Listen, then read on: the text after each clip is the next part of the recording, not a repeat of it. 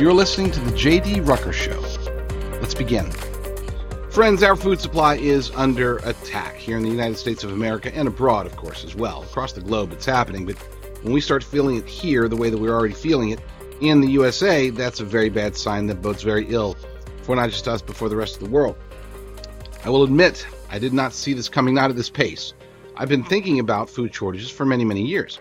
It wasn't until approximately, we'll say 2019, 2020, when I really started diving deeper into the whole conspiracy theory wing of the internet. But when I did, that's when I was reaffirmed to a notion that I'd already had, the idea that they were trying to control our food supply, make it to where eventually they would have a strong enough foundation for which they would be able to maintain control, to gain and then maintain control of us. And my thought, at least before the last 2 or 3 years, my thought was that it was going to be slow and methodical. They were going to utilize genetically modified organisms. They were going to really crack down on the use of organic food, or the distribution of organic food. They were going to attack organic farming.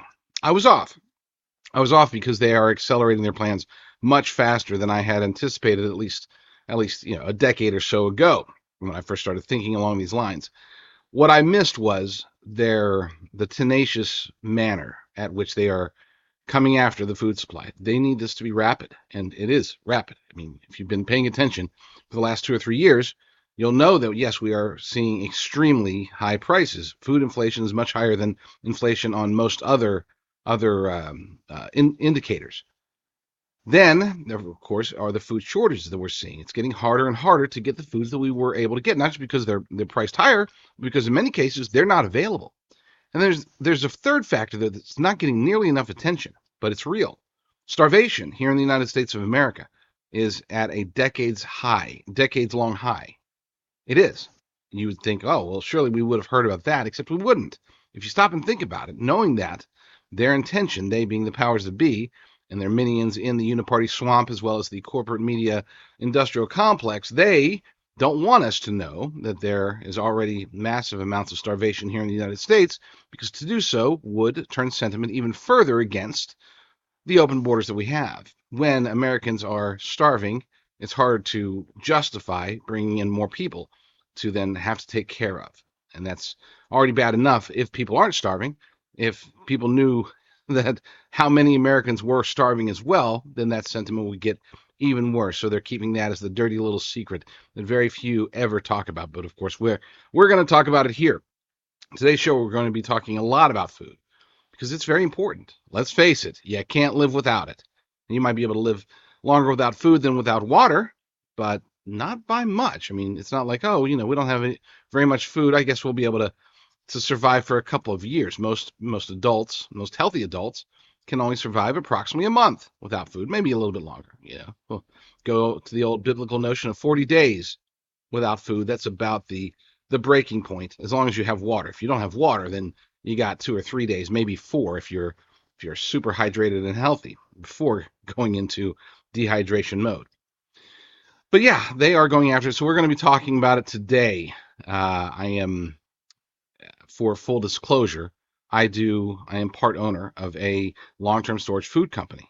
But here's the thing. If I wasn't part owner of this long-term storage food company, wouldn't matter. I still would be talking about exactly what we're talking about today, because this truly is one of the various existential threats. We've talked about the border crisis, existential threat. We've talked about the war on religion, existential threat. We've talked about the war on our freedoms, existential threat. And yes, the current war on food is an existential threat. Now, we have to look back to, of course, I've mentioned many times, Henry Kissinger, the godfather of modern-day globalism.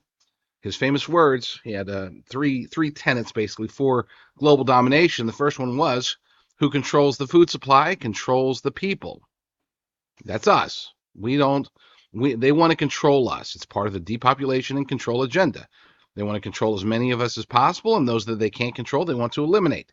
Depopulate, if you will, whether that means arresting us or just letting us die, or even coming after us and jailing and or killing us, or both.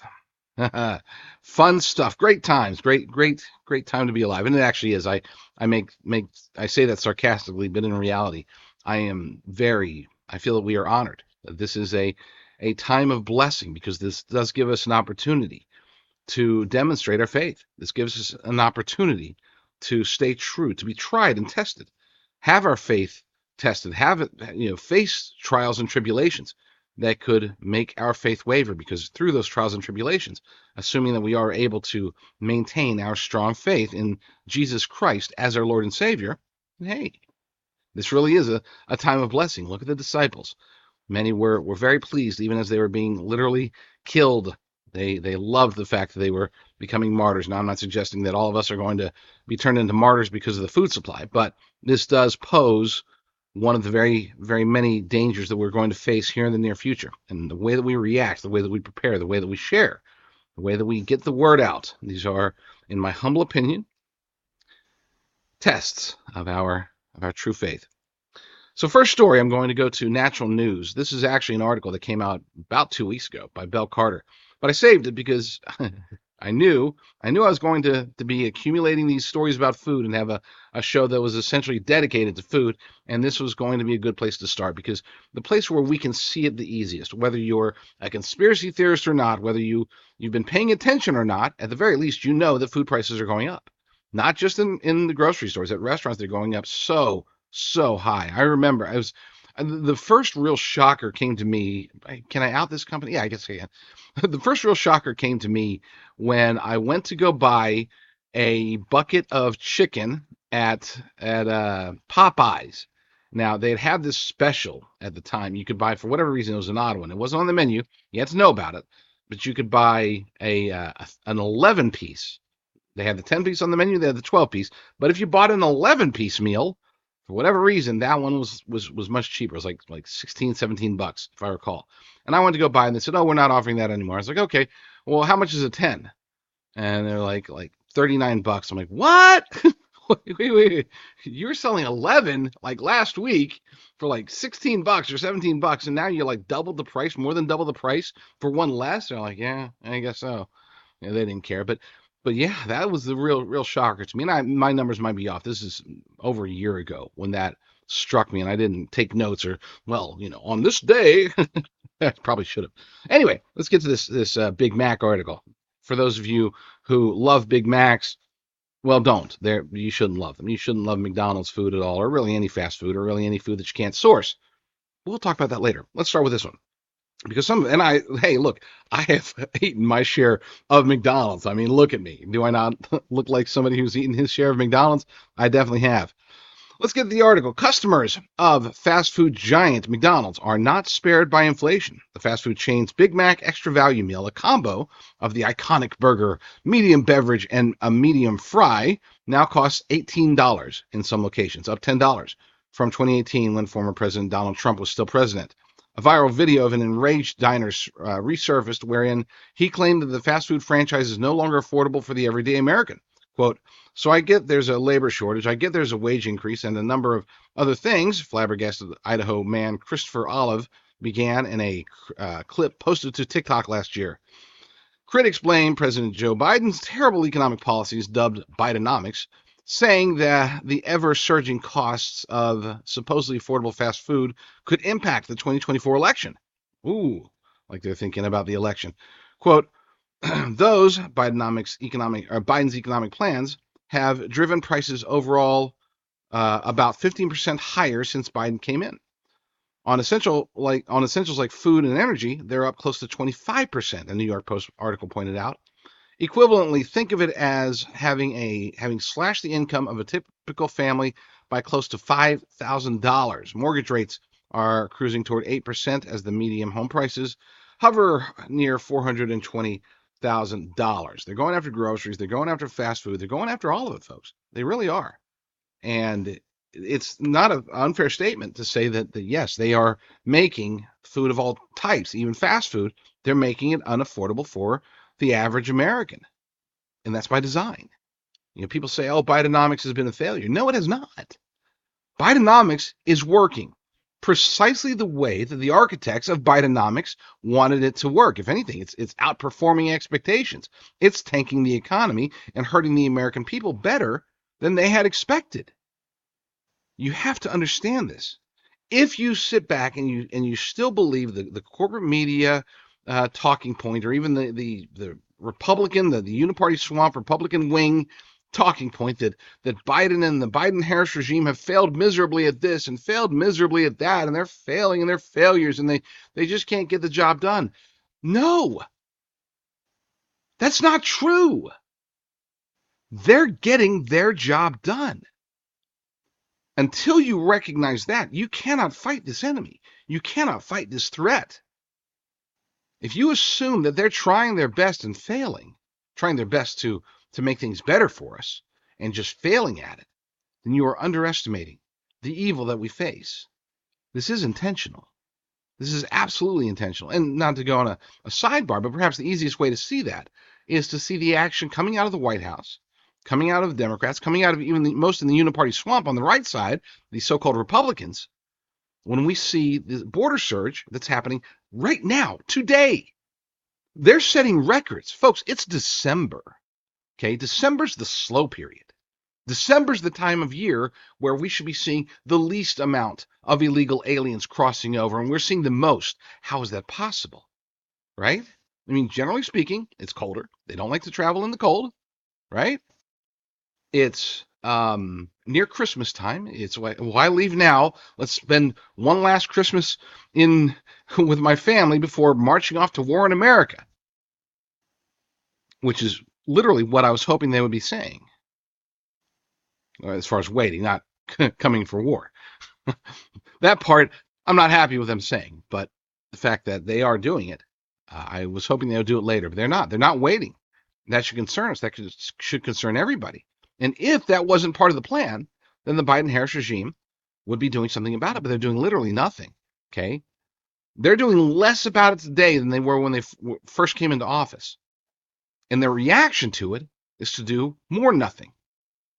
This is one of those things where if they really cared about, people, especially on the right, we talk about, this is going to hurt them in the election. This is going to hurt them in the election. They don't care about the election for two reasons. Number one, if they want to win the election, they'll just steal it, just like they did in 2020. But number two, let's say that they're thinking, oh my gosh, that we're not going to be able to steal it that much. Trump's going to absolutely obliterate Biden. I still don't think that Biden's going to be the nominee. I really don't. I think it's a done deal. I would make a bold prediction, and somebody save this clip if you'd like. Bookmark it so that if it doesn't happen, you can call me an idiot. Or bookmark it so that when it does happen, you can say, oh my gosh, Rucker was right. My prediction is this, that there will be 0 Democrat voters who actually vote for the eventual nominee for the Democrat Party. I don't think that whoever is going to actually be the Democrat nominee is going to be on a single ballot. My prediction is that around the time of I don't want to get into timing because that's too specific, but at a certain point, basically when it's too late for anybody else to mount an effort, Biden is going to say, and probably Kamala Harris as well, they'll come out together and they'll say, we set out to do this in one term. We said that from the beginning. We're going to do one term and out. We did our term, and now it's time for us to pass it to younger people. I'd like to introduce you to whoever, Michelle Obama, Gavin Newsom, somebody we have no idea about, Oprah, okay? I don't know who it's going to be, but I think that person will then just get the delegates. The delegates will meet at the Democrat National Convention and say, okay, well, I guess it's Michelle. Congratulations, Michelle and VP Gavin. That's your ticket. And people will be like, well, I didn't vote for that, but I guess it's not so bad. Democrats will be like this. I wish I would have gotten to vote for this, but I guess they're definitely better than Joe, so I guess we should be happy about it. My prediction is that not a single Democrat voter will vote for whoever is actually the nominee for president, not at least during the primaries, because they won't even be known about during the primaries. It will be after the primaries. This is why when people say, this is really going to hurt Joe during the election, this is really going to hurt Joe next November. Joe's not going to be around next November, folks. I really don't think he is. And again, if he is, then they're just going to cheat anyway and try to steal it. So they don't really care about what blowback there is from their actions today, what turmoil they cause, how much they harm the country. Because from their perspective, they're going to get a fresh reset in the middle of next year sometime. They're going to get a fresh reset that says, hey, you know what? You guys are right. Joe did a terrible job. We love you, Joe, but maybe the dementia set in, whatever. Don't worry. Me and Michelle, we got this. We got this for you. Gosh, I don't like Gavin Newsom. Please don't let it be Gavin Newsom. I would almost rather it be Michelle Obama. No, I wouldn't. Take that back. Scratch that. I wouldn't want it to be either of them. I don't. It, it just gets worse. Joe Biden has been worse than Barack Obama. As impossible as that is to think, he actually has been. Barack Obama set the stage for him. Barack Obama laid down the roots, the seeds for cultural Marxism to be promoted. This woke society that we're now engulfed in. That's a direct result of the actions of Barack Obama. He laid the seeds. He didn't get to stick around long enough to see them bloom, but maybe he did. A lot of people still think that if this really is just his third term, that Joe Biden really is just a placeholder. And if that is the case, by the way, that would be the only scenario in which Joe Biden is allowed to continue and where they cheat to try to get him to win again. This is why somebody asked me, do you really think that Trump's the right guy for the job? This is literally just today. Somebody asked me early this morning, is Trump really the right person for the job? And I said, number one, he has been, we've already had him for 4 years. We already know what we're getting. There's no question marks, no loose ends there to tie up. Number two, and this is the most important part, a second-term president is exponentially more powerful and able to do more than a first-term president. A first-term president has to think about the reelection, so they have to be more cautious. Second-term presidents, that's when they're building legacy. And we want a president such as Trump, who is building his legacy. People say, Trump's going to seize power. He's going to be a tyrant. No, Trump wants to go down in history. Trump's ego wouldn't allow him to be a tyrant. Trump's ego wants people to do things because they want to do them. They want to follow him. They love him. That's what he wants. He wants a legacy of being one of, if not the greatest president of all time, overcoming all this turmoil, overcoming 2 impeachments, probably 3 once he gets into office again, overcoming all these tremendous odds and still making America greater than it was when he started. He wants to go down in the history books, and he wants to set the stage for the potential political careers of the rest of his family, his kids. So don't tell me he's going to be a tyrant. How did I get on that topic? Anyway, point is that people ask, maybe we should look at DeSantis or Nikki Haley. Maybe they would be a better fit. Maybe there'd be less turmoil. We're seeing that argument. There'd be less turmoil. Look, he's already been kicked off the Colorado ballot, and what if the Supreme Court doesn't overturn that? Then it's going to be hard for him to be able to win, and maybe we really should look at the other guys. Listen, my philosophy on that is this: Trump is way ahead. Okay, he's way ahead. And we need to push him as far as possible. We need to unite the party around him, not the other way around. You can't tell me, oh, don't worry, DeSantis will be able to unite all the MAGA guys. Okay, DeSantis has just trashed Trump too much. Trump has trashed DeSantis too much. There is no love there. There's no way that if DeSantis turns out to be the nominee because the deep state's able to take out Trump, there's no way that he's going to get the massive support from the MAGA camp. There's no way that he's going to get. Trump is at literally more than double the black support that he had in 2020. He's doubled that, which was already very high at that point. At that point, the black vote for Trump in 2020 was higher than anybody since, I think, Nixon, if I recall. I think Nixon was the last Republican candidate to get that high of a black vote. It might have been Reagan, but I think it was actually Nixon. Anyway, point is that DeSantis won't get that. And don't even get me started on Nikki Haley. Okay, Nikki Haley, could she win if she's going against Joe Biden? Yeah, I think she could. I think it's possible. Yeah, because she gets that middle of the road vote. She gets, I guess, the more lucid Democrats, the more moderate Democrats. It's possible that she could beat Joe Biden. But do we even want that? Would she possibly be even worse? Okay, having a neocon in there can be worse, and her fiscal policies are absolutely horrendous. Her ideas about essentially ending anonymity on the internet, making it to where you can't have social profiles unless you've got your photo ID ready. I mean, she is authoritarian in many ways, far worse than even Joe Biden. People will say, well, what about RFK Jr.? And you know what? I'm not gonna. Wow, you get me. Yeah, you got me going on politics. No. The point I was trying to get at. Let me rein it in, Rucker. Rein it in. The point I was trying to get at is this. Long ago, I was trying to say this, that all of these things that we're seeing, these challenges, such as with the food at McDonald's, such all the prices, all those wars, all the open borders, all the strife, Don't go around thinking that all of this is just failure on the Biden-Harris regime's part. What we're seeing is success on their part. Just saying. This next story comes from Kit Knightley over at Off Guardian. Okay, we've already established that restaurant prices, grocery store prices were also mentioned in that article, that they're going to be skyrocketing. What about farmers? Maybe there's a problem with the food supply, and we know this is happening in Europe. We now know it's starting to happen in the United Kingdom. We've heard rumors that it's going to start happening here. We need to pay attention. This is not one of those things where, oh, don't worry, that can never happen here. I never want to hear those words from any American again. When we see things happening in Italy, in the Netherlands, in the UK, and people say, oh, that can never happen here, I just want to slap them, because it can, and it likely will. And that goes in both directions, by the way. I don't want to be Debbie Downer here, okay? What could also happen here, that's happening in other places around the world, is that a populist or libertarian-minded or even a conservative candidate can actually win a national election. We're seeing that in unprecedented levels. So don't tell me that can't happen here in the United States either, because it can as well. It's not just the bad stuff, even though, unfortunately, mostly the bad stuff.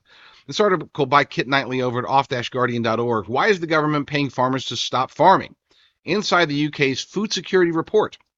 On November 29th, the British Parliament's Cross-Party Environmental Audit Committee published a new report on environmental change and food security. The timing of the report is more than interesting, considering the UN's COP28 summit published its own declaration on sustainable agriculture, resilient food systems, and climate action, which the UK signed, just 2 days later. But I'm sure that's just a coincidence.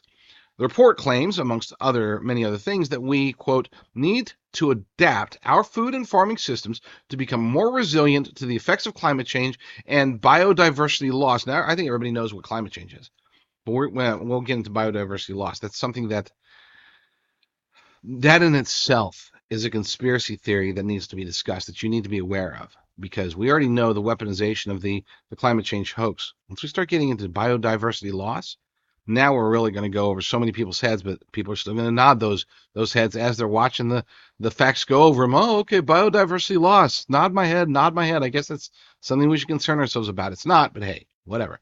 Let's get back to the article. This is actually an inversion of the usual argument. The standard line is that we should change our eating habits to prevent climate change. The report still claims this too, but we are being told that we must change our eating habits, or climate change will cause us to starve to death. Okay, it's not just change your eating habits for the sake of the environment. It's change your eating habits, or we're going to die from food and starvation prior to dying from the Earth being 1.5 degrees hotter than it is yesterday or something. Whatever their claims are, their claims always change. I fail to keep up. But you'll be pleased to know, while the reason we need to change may have altered, what we actually have to do remains the same. Eat less meat. Just eat less meat, a lot less meat. That's all. That's all they want you to do. The report repeats countless times the Climate Change Committee's recommendations that the UK reduces its meat and dairy consumption by 20% by 2030 and by 35% by 2050. It's funny, those two numbers, they keep popping up, 2030, 2050. I know they're round numbers. They're easy to throw those round numbers out there, but 2030 keeps popping up a lot. Of course, we've all heard about Agenda 2030. There's the notion that I've brought up before on my show, if you are a Bible-believing Christian, and I'm not picking dates here. Don't say, oh, he's declaring the dates of the apocalypse. No, I'm not. I just think it's interesting that depending upon when Jesus Christ was born, scholars say that he was probably born sometime between 4 BC and 1 BC. Okay, if he were born right around 3 BC, then that means that his death would have been at 30 AD. Okay.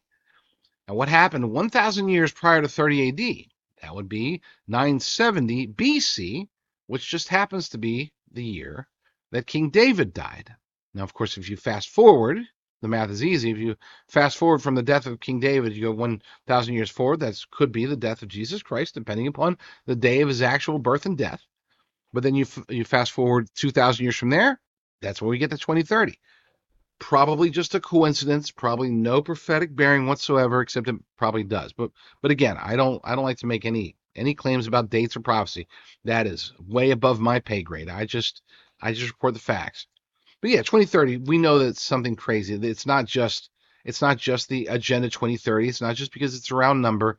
There's something that's brewing leading up to 2030. I'm not saying please don't take that as we've got 6 years and a few days. That's not what I'm saying, folks, by any means. I think that things are going to lead up to 2030 and that things are going to get really, really bad. Oh, maybe next year. Could be 2024. I think a lot of things are going to get really bad, and we're going to think, man, things got really bad. But when I think that things are going to get really, really, really bad, we'll start in 2025 and then get even worse in 2026. Again, that's not a nothing to do with Bible prophecy there. That's based upon the trajectory of the world and the nation that I'm looking at today, that all of us can see today. Don't forget, I keep my finger to the pulse of as much news, both conservative and alternative media. I watch this far too much, far more than your average person. Because as the editor at thelibertydaily.com, I got to read like anywhere from 1,500 to 2,500 headlines every single day. Okay, I have to keep my finger on that pulse because we upload, we publish and post links to anywhere from 130 to 200 articles or videos or both per day. So it is, it's a fun job. I don't want to say it's challenging. It's too much fun. I'm actually very blessed to have that as one of my many jobs. But anyway, let's get back to this article. Just like the push to change climate into a public health crisis, inverting this argument is about creating a sense of threat, about scaring people. It's always about scaring people. But you'll be pleased to know while they're, oh, I already covered that. Sorry, apologies. I got stuck on the whole 2030 thing.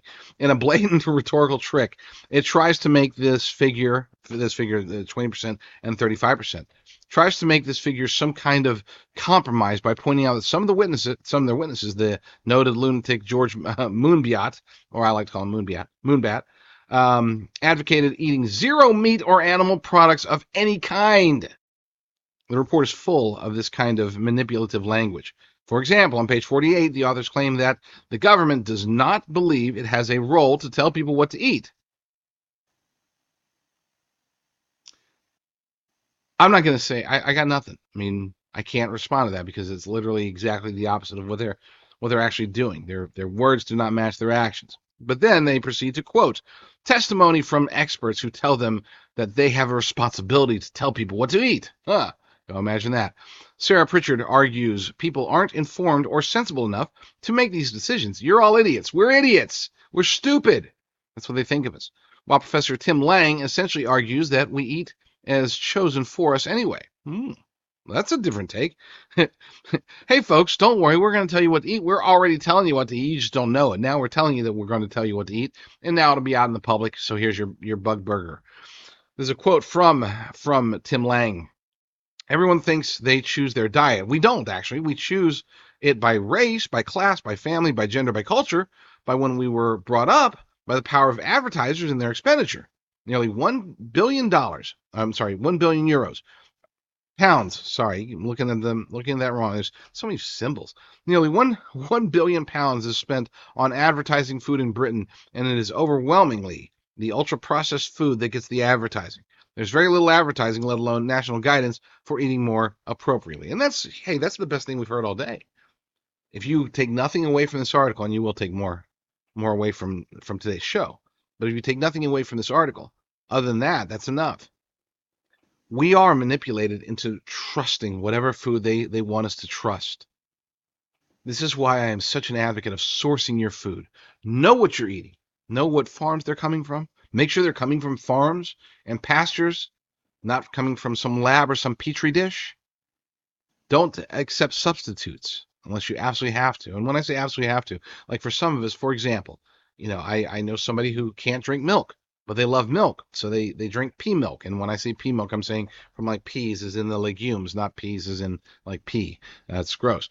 But they drink pea milk, and I've actually tried it, and it's actually kind of good. Okay, I like to stick with my regular cow's milk, but that's just me. But like sugar substitutes, okay? They always say for years they've always said, oh, it's bad, it's bad, it's bad. But I've heard that like monk fruit can be good. Do your own research. I'm not going to tell you which sugar substitute to use. I would say this: stop eating sugar.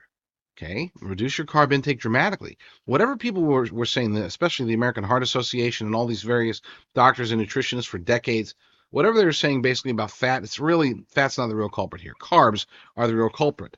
And I'm not saying this as a scientist or a nutritionist or a dietitian or a doctor or anything like that. I'm not giving you medical advice or dietary advice from a position of authority. I'm telling you my personal opinion, the research that I've done, I think sugar's the bad guy.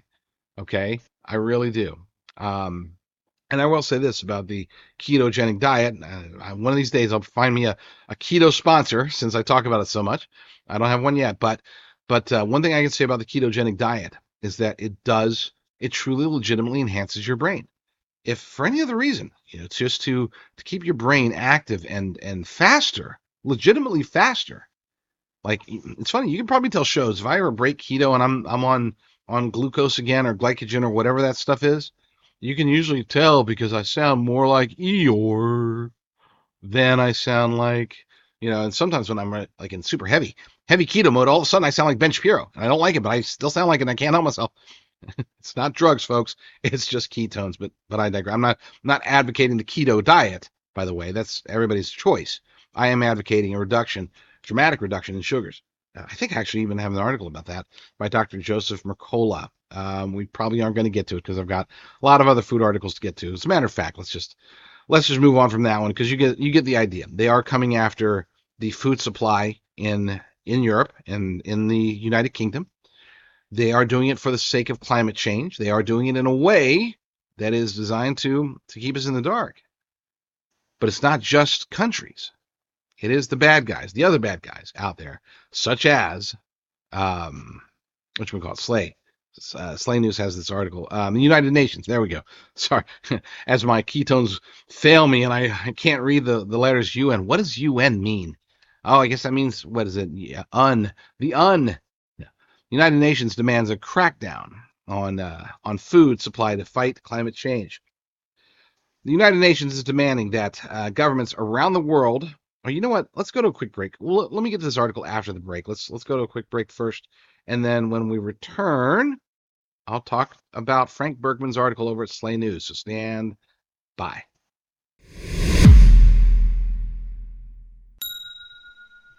I think I made it very clear over the last couple of years that I am a big, huge fan of physical precious metals. I've worked with multiple companies during that time, and I've finally found one that I can wholeheartedly endorse, not just because they do good business, they do it the right way, they don't try to rip people off, but perhaps more importantly, because they are a Christian company. They check off two major boxes, at least as far as I'm concerned. Genesis Gold Group does fantastic work helping people transfer their IRAs, their 401ks, their government retirement plans, whatever you've got, with your money being probably invested into woke ESG funds without your knowledge, or maybe even with your knowledge, risky endeavors. Hey, now's the time. When you look around, you see inflation, you see the banks doing their thing, oftentimes closing or even just staying open but closing your accounts. When you see what's happening with recession, stagflation, BRICS, de-dollarization, it's concerning. But you don't have to be concerned, at least not with your life's savings. You can go to jdrgold.com. That's jdrgold.com. Contact Genesis Gold Group and see what they can do to help you. It's worth a try, right? at least see what they have to say. They're not going to try to sell you, we'll give you $10,000 in free silver if you just, transfer. And don't worry, we're only making a $299 fee off of it. This is free silver. It fell off a truck. I don't even know what they say, but they won't try to do anything like that. They're just going to deal with you honestly and help you to secure your life savings. Go to jdrgold.com for Genesis Gold Group.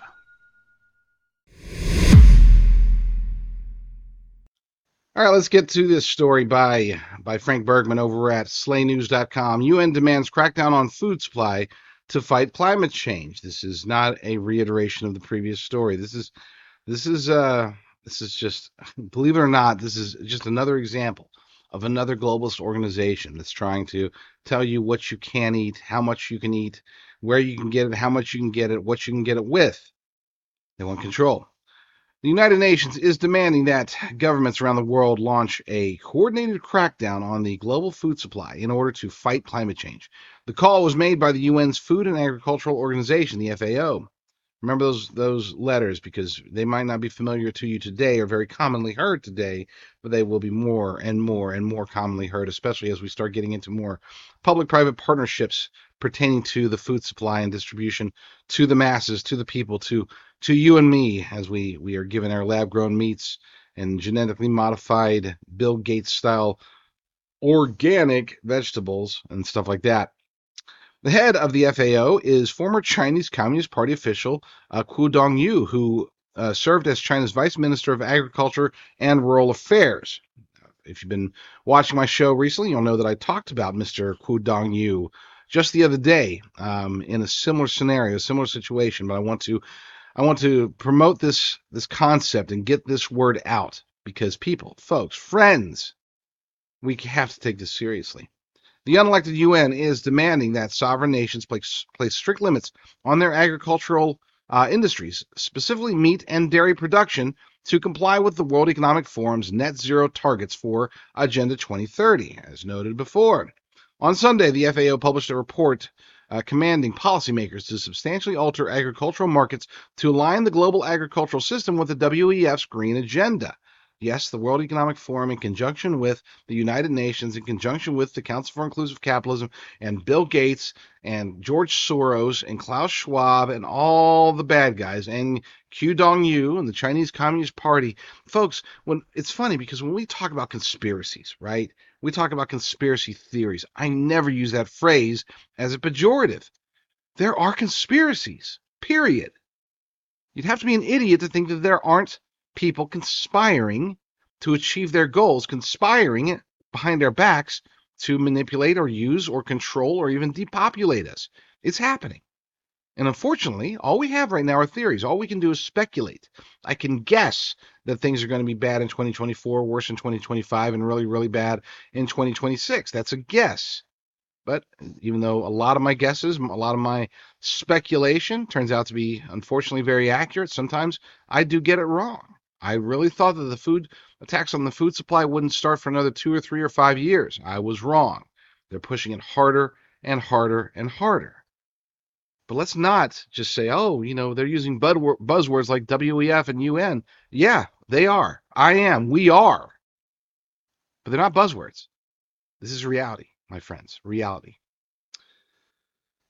Despite the FAO claiming that the move seeks to save the planet for the greater good, the motivations of the organizations have been called into question by people like me and you, I'm sure. FAO chief Dong Yu has been repeatedly accused of using his post at the unelected global institution to advance Beijing's specific interests, according to Politico.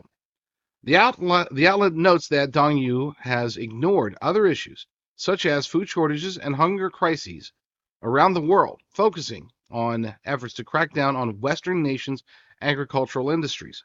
As a quote from the FAO report, they say, providing healthy food for all today and tomorrow is crucial, as is aligning agri-food. Here's that statement again, variation. This is not the same statement that I said earlier, by the way. This is a different statement from a different organization right around the same time, as is aligning agri-food systems transformation with climate actions. Agri-food systems should address food security and nutritional needs, but they host a large number of actions aligned with mitigation, adaptation, and resilience objectives. Remember those words. Mitigation. Okay? Mitigation of what? What are they trying to mitigate?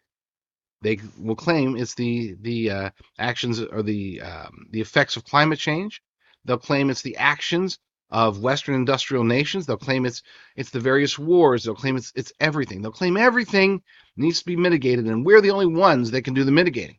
Adaptation. It's not them that have to adapt. It's you that they expect to adapt. They want you to make changes in your life.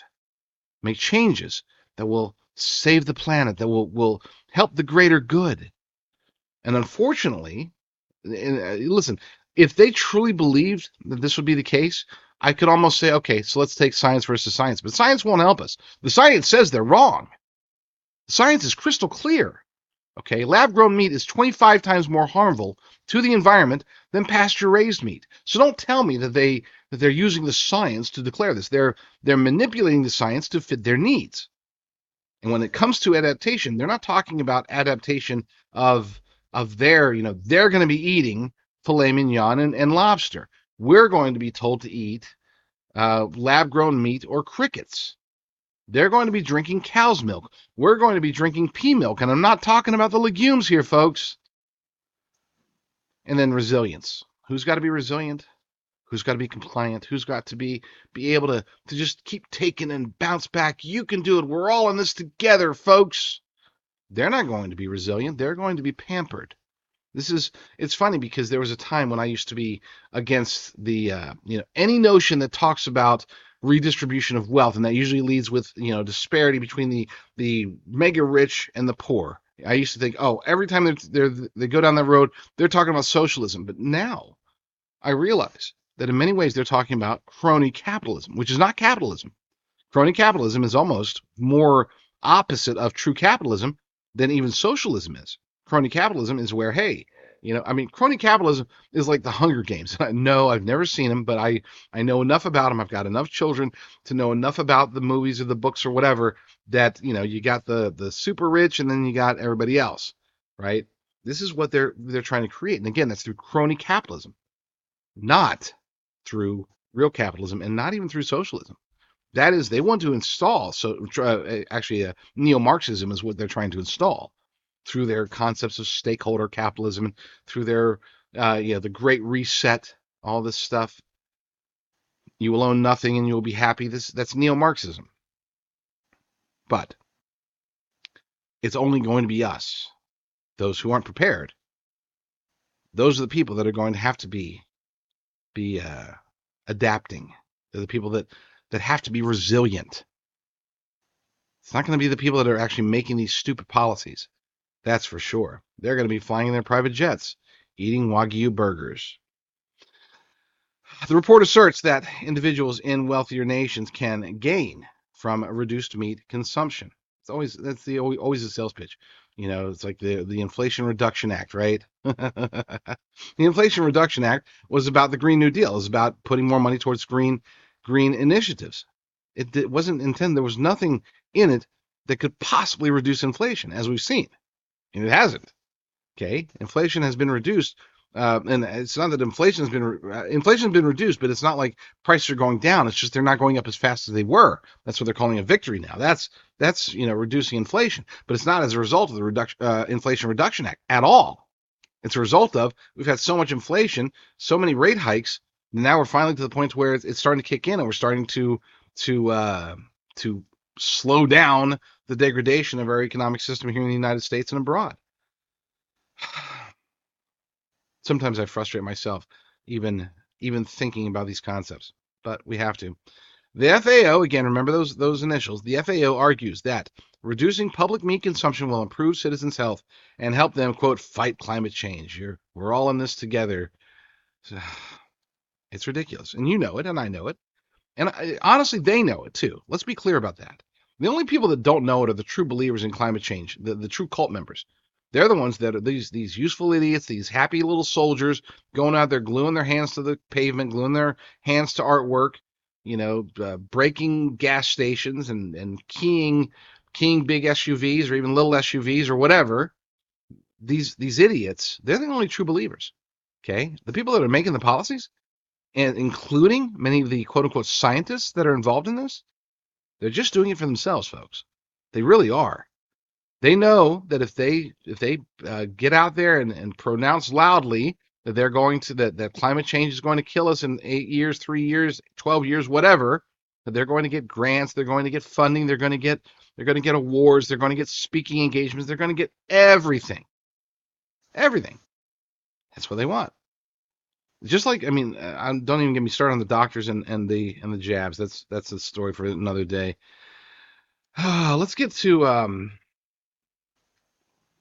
this story.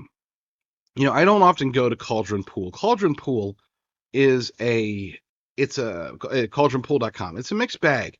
The content there, by the way, is absolutely amazing the vast majority of the time. But sometimes I don't like using it because it's over my head. A lot of it is really over my head, both theologically as well as scientifically. I mean, these are some smart dudes and gals over there. And so I don't like talking about it, not because, I don't want to belittle my audience and say, oh, I don't know if you guys would get it. It's that sometimes I don't get it. And it's not false humility, folks. It's like wow, that's pretty crazy. Let me stick with some simple conspiracy theories and let's not. But this particular article over at Cauldron Pool did catch my attention because it's talking about meat, and I started reading it and I understood it. So Lord willing, you guys will too. This is by Professor John Gideon Hartnett over at cauldronpool.net. This one was also from a little while ago. This was from the 9th as well. But I save these stories. A lot of times when I know that I'm going to talk about a particular topic, I will save the stories and accumulate them so that I can talk about a topic for an extended period of time. If you're new to the show, this isn't how we do every show. A lot of times, most shows, we're going to take a potpourri, a smorgasbord. Okay, we'll take a wide variety of talk about the border, talk about wokeness, talk about cultural Marxism, talk about Biden, talk about Trump, talk about whatever. Today I'm trying to stay focused on this particular topic because there really has been a lot of news following COP28, and that's why we're talking about it today. This article is titled "Why Do There we go. Why do the globalists want to stop us from eating meat? Could it be?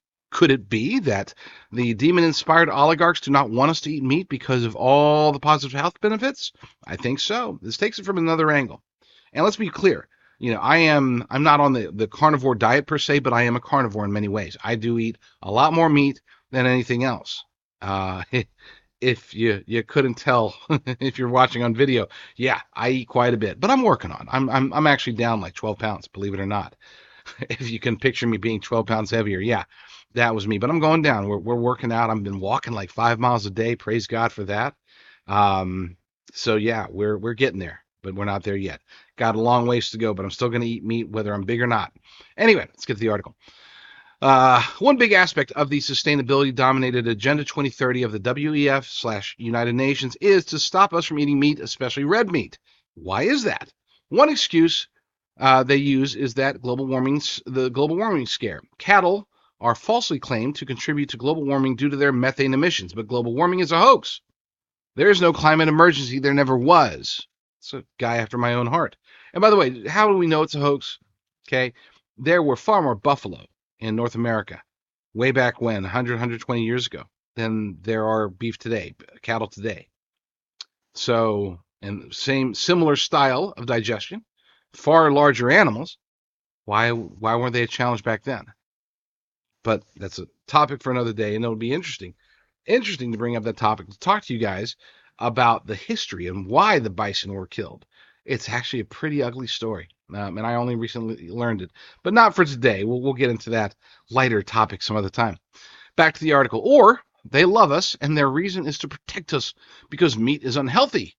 But that can't be the case because it has been shown scientifically and by experience for thousands of years to boost human health.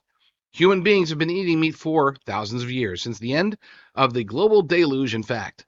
Prior to the Great Flood, humans only ate fruit and vegetables according to the plan God put in place at the creation. At least that was the Creator's original plan. The curse changed that, and the fossil records show carnivory,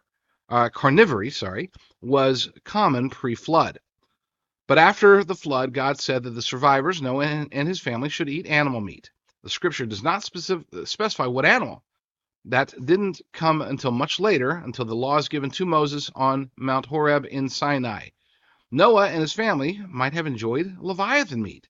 We read, you break the heads of a Leviathan in pieces and give him to be meat, meaning food, to the people inhabiting the wilderness. Sounds good. I would love to eat Leviathan meat. That sounds scrumptious. I don't know what it tastes like. Probably tastes like chicken, but maybe it's not. Maybe it tastes like beef. I love beef, and I love bison. But I digress. Back to the article. The context seems to be post-flood. The Hebrew word is transliterated because it is not known by the translators what it was. It is often translated as a sea monster or dragon. Could it have been a marine dinosaur or of some kind? Dragon is also a possibility, so dragon meat was on the menu, I guess. I wonder if it tastes like chicken. We always have the same jokes. When you get into biblical nerds, we have the same exact jokes every time. It's very funny. Why did God command the survivors to eat meat after the flood? Was it because the supply of nutrients from a plant-based diet was inadequate? There are three factors that would have influenced that. One is the change in the global environment due to the catastrophe that killed everything on Earth's surface. Another is the effects of the curse on creation. Plants produced antitoxins and ward off animals from eating them, and that would have multiplied over time. The third is the effect of decay processes in human physiology due to DNA damage that has been accumulating since creation. That's something you don't hear a lot about, by the way, but it is true.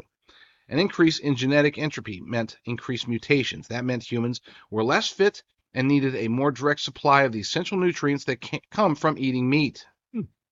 Nowadays, they blame all new diseases on meat. Everything, everything. Oh, it's always, you probably read meat, don't you? That's why you got this. That's why you got that. Strange, considering the long history of humans eating meat without suffering from these modern diseases. But only a few hundred years ago, people ate unprocessed meat from naturally grown animals without the fried in oils and trans fat saturated processed food of modern times. Nor did they eat toxic seed oils like canola, which is now ubiquitous. Nowadays, we specify organic to avoid the toxic chemicals and fertilizers used in the agricultural system. But the old days of organic simply meant the food was natural. It's funny because, do they have organic? I actually had a guy ask me, this has been, oh gosh, 2008-ish, okay? But I remember I was having an argument. I was explaining how because I was talking about organic food back then. I was at a dinner. This is actually with a client. I was talking about organic food back then, and he's like, "Oh, I didn't realize you were one of those hippies." I'm like, "I'm not a hippie. I'm actually I'm far more conservative than you, dude. Let's start there." But secondly, eating organic, that means eating the way that like our fathers and grandfathers ate.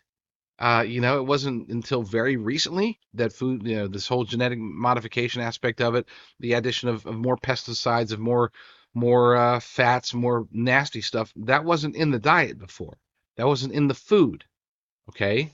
So to say, oh, you must be a hippie because you want to go back to the old days. That's more conservative than you would expect. Anyway, I digress. I miss that guy. I don't want to mention his name just in case he's listening. But if he is, he probably knows. Oh, is he talking about that conversation we had in Washington D.C. that one day? Yes, it was in Washington D.C.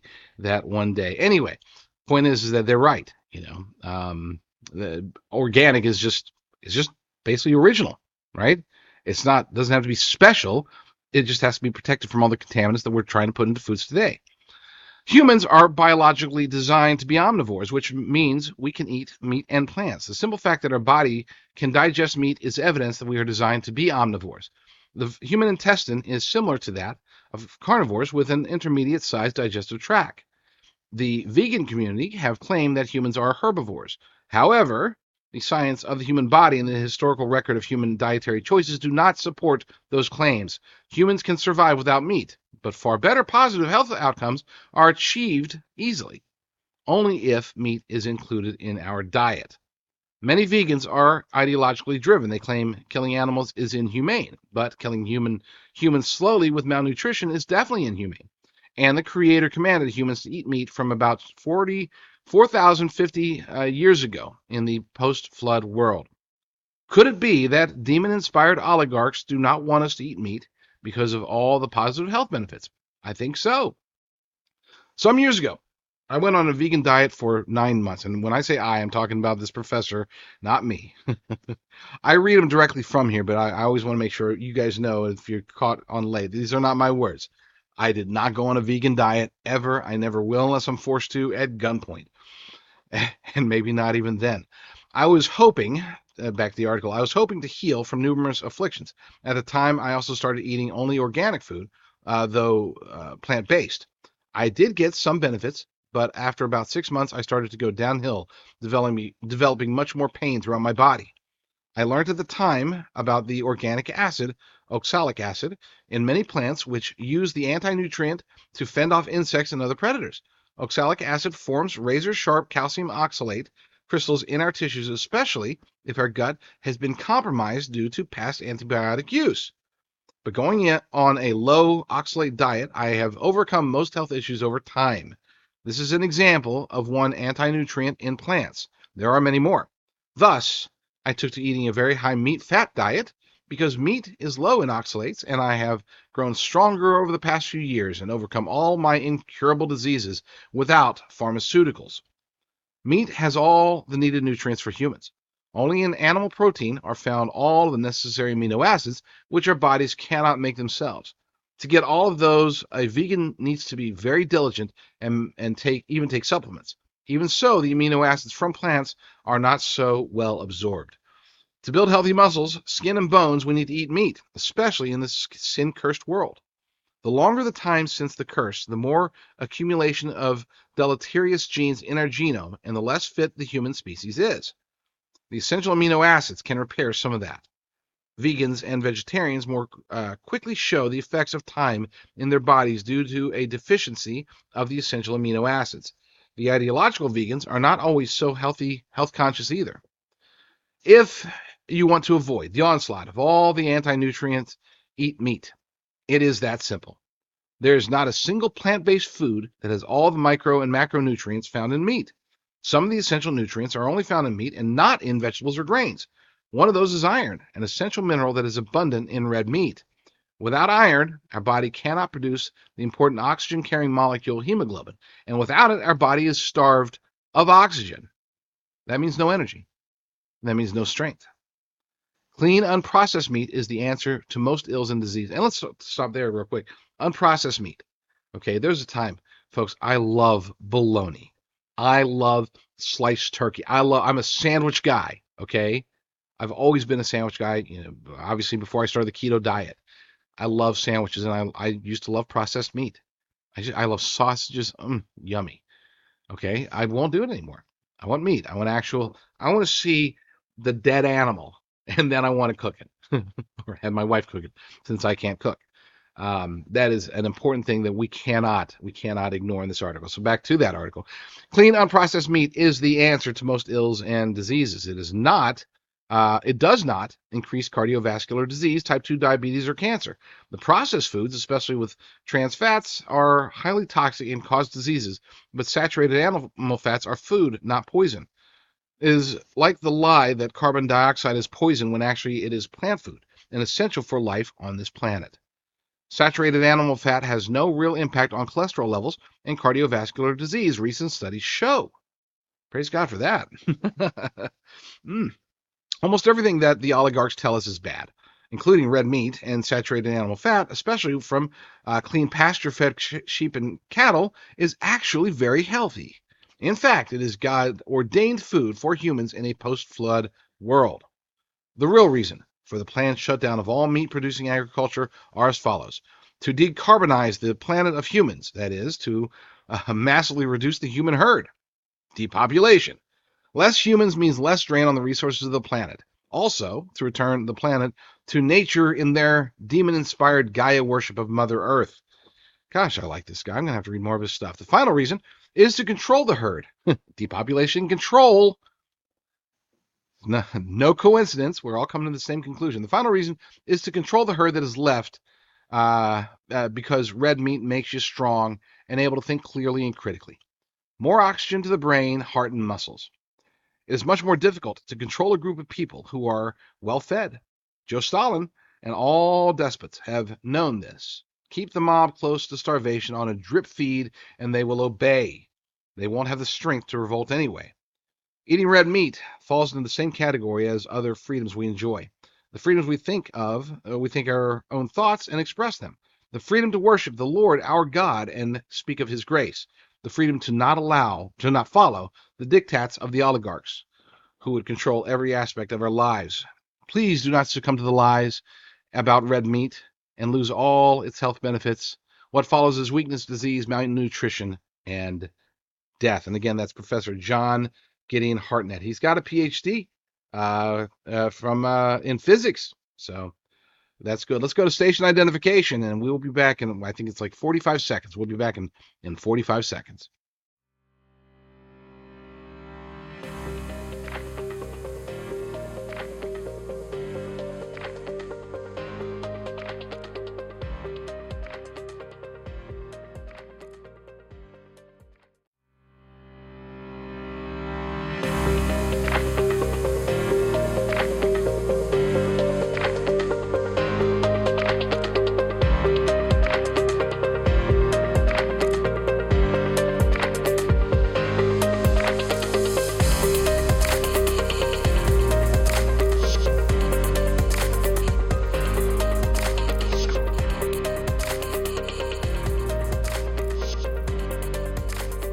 All right, in that first hour, we were able to talk about the why. Why are they coming after the food supply? I hope by now you do appreciate and you understand and you accept that the powers that be are truly coming after the food supply, the powers and principalities, the New World Order, whatever you want to call them. Whether you are a Bible-believing Christian or you're more secular or a different religion, doesn't matter. We're all talking about the same enemy here, okay? We can be unified. We can debate theology and faith later. Let's just focus on the enemy, all of our enemies. All of us have the same enemy, the same bad guys. We just call them different things. So let's accept that as well. So we know why, but now let's get into the how. How are they coming after it? I've talked many times, especially last year. We haven't talked about it nearly as much lately, but there are certain ways that they're going after the food supply just directly, like literally destroying the food supply. We've seen those food production plants that have been going up in smoke. Okay, clearly, it's not a coincidence that there were more industrial disasters, industrial catastrophes at the various food processing plants across the nation and across the globe, just in late 2021 and early 2022 and into 2023 than there were in like the previous 10 years combined. It is conspicuous, and it is, to me, it's blatantly obvious that it is intentional. We've also seen bird flu, and I've talked about this before in the past as well, but just for those who may not remember, bird flu does not act the way that bird flu is acting today. It never has. Historically speaking, bird flu usually hits an area, a very small area. So I've used this analogy before, but let's say you got bird flu, you got a pigeon. Okay, a pigeon goes and lands and starts talking to some hens and saying, "Hey hens, what are you guys doing?" And they're like, "Go away, pigeon, you're not a hen. We only want a rooster." And the pigeon's like, "Okay, well, fine." But this infected pigeon, okay, now infected, maybe one of the hens had the bird flu, and now this infected pigeon has the bird flu, and that pigeon flies to a farm, 3 miles down the road and says, "Hey hens, what are you doing?" And the hens say, "Hey, pigeon, we like you, come talk to us." And pigeon talks to them and then spreads the bird flu to them. Okay, that's traditionally a rough version of how bird flu is spread across the nation, but again in small pockets, and then it's usually very easily contained. What we've seen for the past 3 years is that bird flu acts completely differently. It pops up in Texas, and then in Iowa, and then in Minnesota, and then in the UK, and then in wherever. I mean, it's like popping up everywhere simultaneously. It's as if it's being done intentionally. And I would say that it definitely is. What about the cows? We've seen entire cattle herds mysteriously just drop dead. Ranchers go and they're like, "What the hell happened to my cattle?" I mean, they're all dead. And there's no signs of alien abduction or kids doing cow tipping or anything crazy like that. They just died. We keep seeing this over and over again. We keep seeing food getting contaminated. Lots and lots of food getting contaminated. My wife follows the recalls. Okay, she has alerts. She's a diligent and awesome mother, so she watches to see when food gets recalled. And she was noting that over the last couple of years, oddly enough, there have been many, many, many more food recalls for various reasons. You would think that being 2023 going into 2024, that we would actually be better at food safety. I mean, we've certainly got enough regulations. We certainly have enough automation that food should be safer today than it was a decade ago, as far as I'm talking about from contaminations, lead poisoning, salmonella, all that stuff. But that's not the case. We're seeing more and more people getting hurt and even dying from food contaminations of various sorts. Why is that? Why is it that every angle of the food supply chain seems to be under attack? Could it be because it is? We know about that, but what other techniques are they using? Here's one that should wake you up. This comes from News Nation. 2% of U.S. land owned by foreigners. What? 2% of United States land is owned by foreigners. When did that happen? I mean, we know that China has been buying up land. We know that Bill Gates has been buying up land. I know he's not a foreigner, but he's probably an alien of some sort, so we should include him in that list. And he's not part of that 2%. That number would probably be much higher if his land ownership was included. We know that European countries and other Asian countries are buying up land. In many cases, specifically for food. Did you know the majority of pig pig plants, pig farms. Is it pig farm? Animal farms? The pig farms in I think it's South Carolina. Majority are owned by the Chinese Communist Party. Now, they do eat a ton of pork. They eat much more pork than we do, generally speaking. But so it's like I guess it's understandable. But still, why aren't we just keeping ownership of the farms of the land and then exporting it to them? Why are we allowing so much of it to get bought up? This article comes from News Nation. Brian Enton says, and I'm just going to go over the key points here because I don't want to get stuck on just a handful of stories like we did in the first hour. USDA report foreign investors own nearly 2% of the U.S. land. Many rural communities have raised concerns over foreign investments. Canadian investors own the largest amount of reported foreign-held land. You might say, okay, well, at least most of it's Canadian, okay? And it's not true because you're reading it wrong, you're hearing it wrong if you think that. It's that they have the largest share. That doesn't mean they have most of it, not by a long shot. Foreigners own nearly 2% of all land in the U.S., including more than 3 million acres of farmland purchased just in the past year, according to new statistics by the U.S. Department of Agriculture. The trend has raised concerns in rural communities across the country as some states have tried to prevent foreign entities from buying farmland. Much of the U.S. land owned by foreigners is agricultural, including farms and timber-rich properties. As of December 31st, 2022, foreign investors held an interest in over 43.4 million acres of agricultural land. 43.4 million acres! Forest land accounted for over 48%. Over 28% was accounted for by cropland, and 21% was land for pasture and other agricultural needs. In other words, being able to raise chickens for India or pigs for China. One Indiana chicken farmer says the numbers should be disturbing to every American. And this is a quote from farmer John Rust, who also happens to be running for U.S. Senate. We have to be very concerned about it. You know, almost 30% of our meat production in the United States is controlled by foreign interests right now. And so it's not 2%, it's 30% in terms of meat. We have to be very careful. We have to have a safe supply of food that is for Americans. In November, a small Michigan town voted to oust their entire council after they approved a controversial project for a Chinese-affiliated company to build an electric battery plant in the community.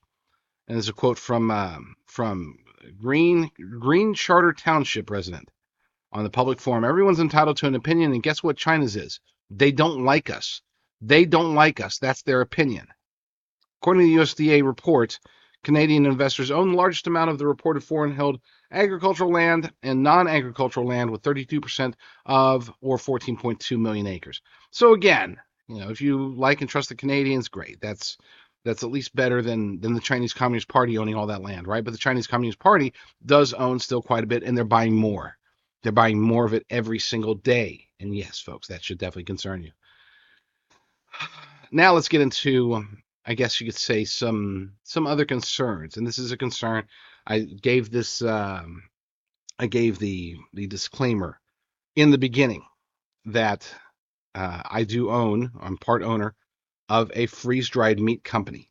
Specifically, we sell beef right now. Next year, we're going to start selling bison. Eventually, we're probably going to sell freeze-dried eggs and chicken. The purpose there is that we want to feed Americans. So when I start talking about lab-grown meat, know that, yes, I have an interest in it.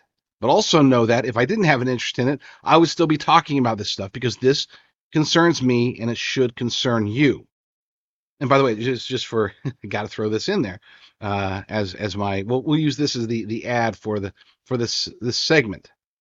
We are over at wholecows.com. We are having our unprecedented sale. It hasn't happened before. Probably won't ever happen again because of the aforementioned bison. We are bringing bison into the mix next year, and we have too many bags. I just got the report from Jason Nelson, disabled Army veteran. Jason Nelson, one of my partners in the company. He was telling me, gave me the numbers that we currently have stored, and it's staggering. We have a good surplus. I'm very excited about that. But now we got to make room because we got to make room for bison. Bison's big, and yes, the bags of bison are going to take up a lot of space in the warehouse. So I'm tasked with selling as much of it as I can. Therefore, go to wholecows.com and use the promo code ONETIME25. That's ONETIME, the number 2, the number 5. ONETIME25. And you'll get 25% off of your order. If you are a big spender and you're spending $1,000 or more, You can use promo code ONETIME30, and you get the idea there. You'll get 30% off of your order. Again, we've done 5%, 10%, 15% max discounts in the past.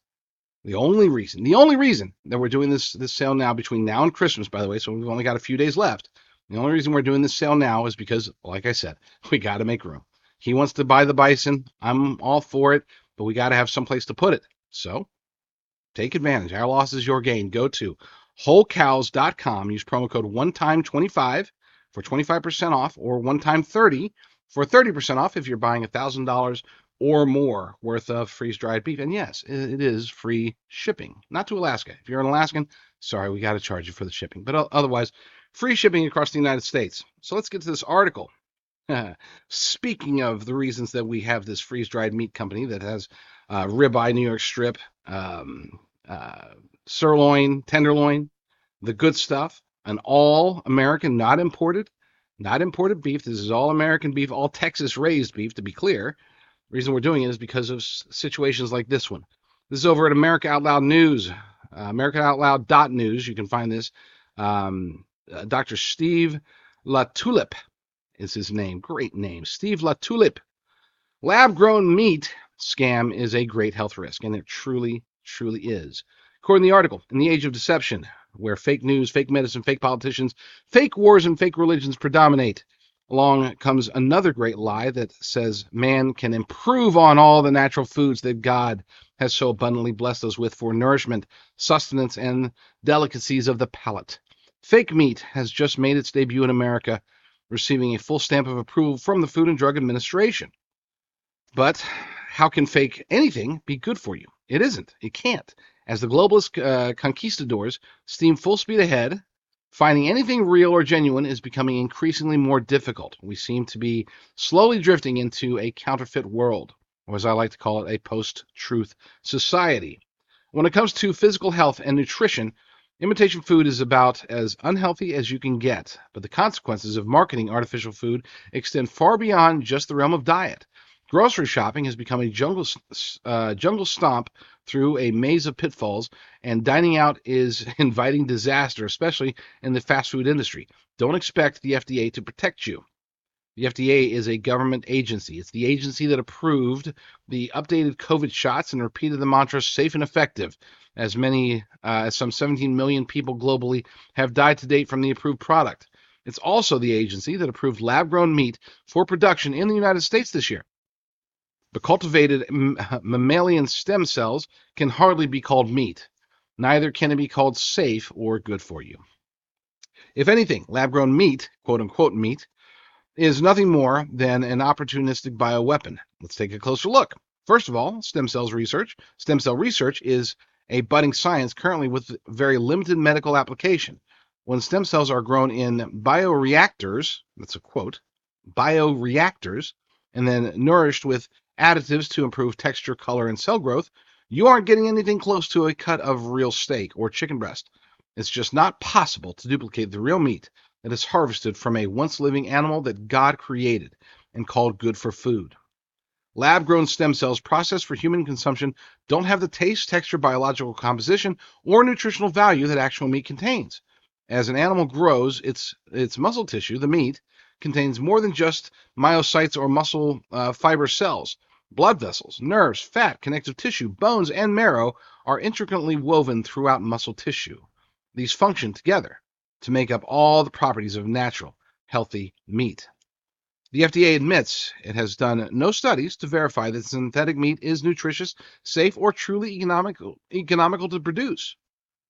The tarnished agency has approved lab-grown meat based on the words of Upside Foods producers, who described their processing steps and concluded, in their own opinion, that the process was safe. Satisfied with the company's self-assessment, the FDA essentially said, okay, sounds good, go for it. That's pretty much the extent of their regulation. We heard the same words from Pfizer or Moderna, who insisted that the mRNA shots were safe and effective, despite knowing full well that the studies that they did proved just the opposite. They lied. And mRNA vaccine recipients continue to die daily because they fell for their lies. We cannot accurately predict what the final mortality rate will be, but the accumulating data has left shot victims holding their breath and praying they don't become tomorrow's next casualty. Will it be the same with fake meats? Consumer skepticism pertaining to fake meat is more than valid. Americans will have to decide for themselves whether or not to buy into the safe and nutritious propaganda. But knowing that the population control eugenicist Bill Gates has been a top investor in Upside Foods since its inception in 2017 should be enough to dissuade anyone from sampling these products. Not that you would, by the way. I mean, who's going to even try this stuff? Maybe one bite? I don't even want a bite. It's not just because it's disgusting in concept or disgusting in nature or disgusting in reality.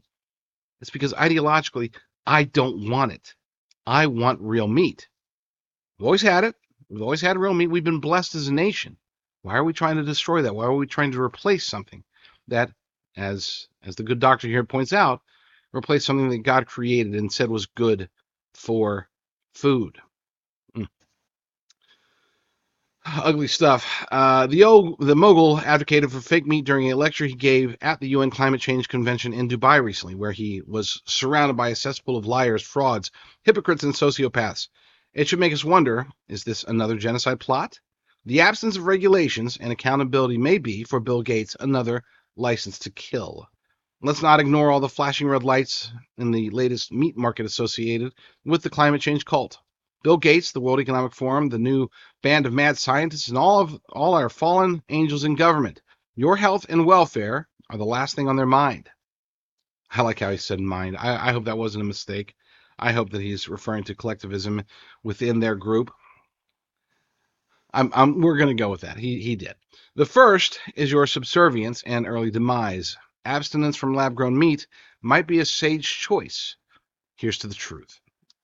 And for those who aren't familiar with America Out Loud, yes, my show used to play there. And no fault to them for my show no longer playing there, by the way.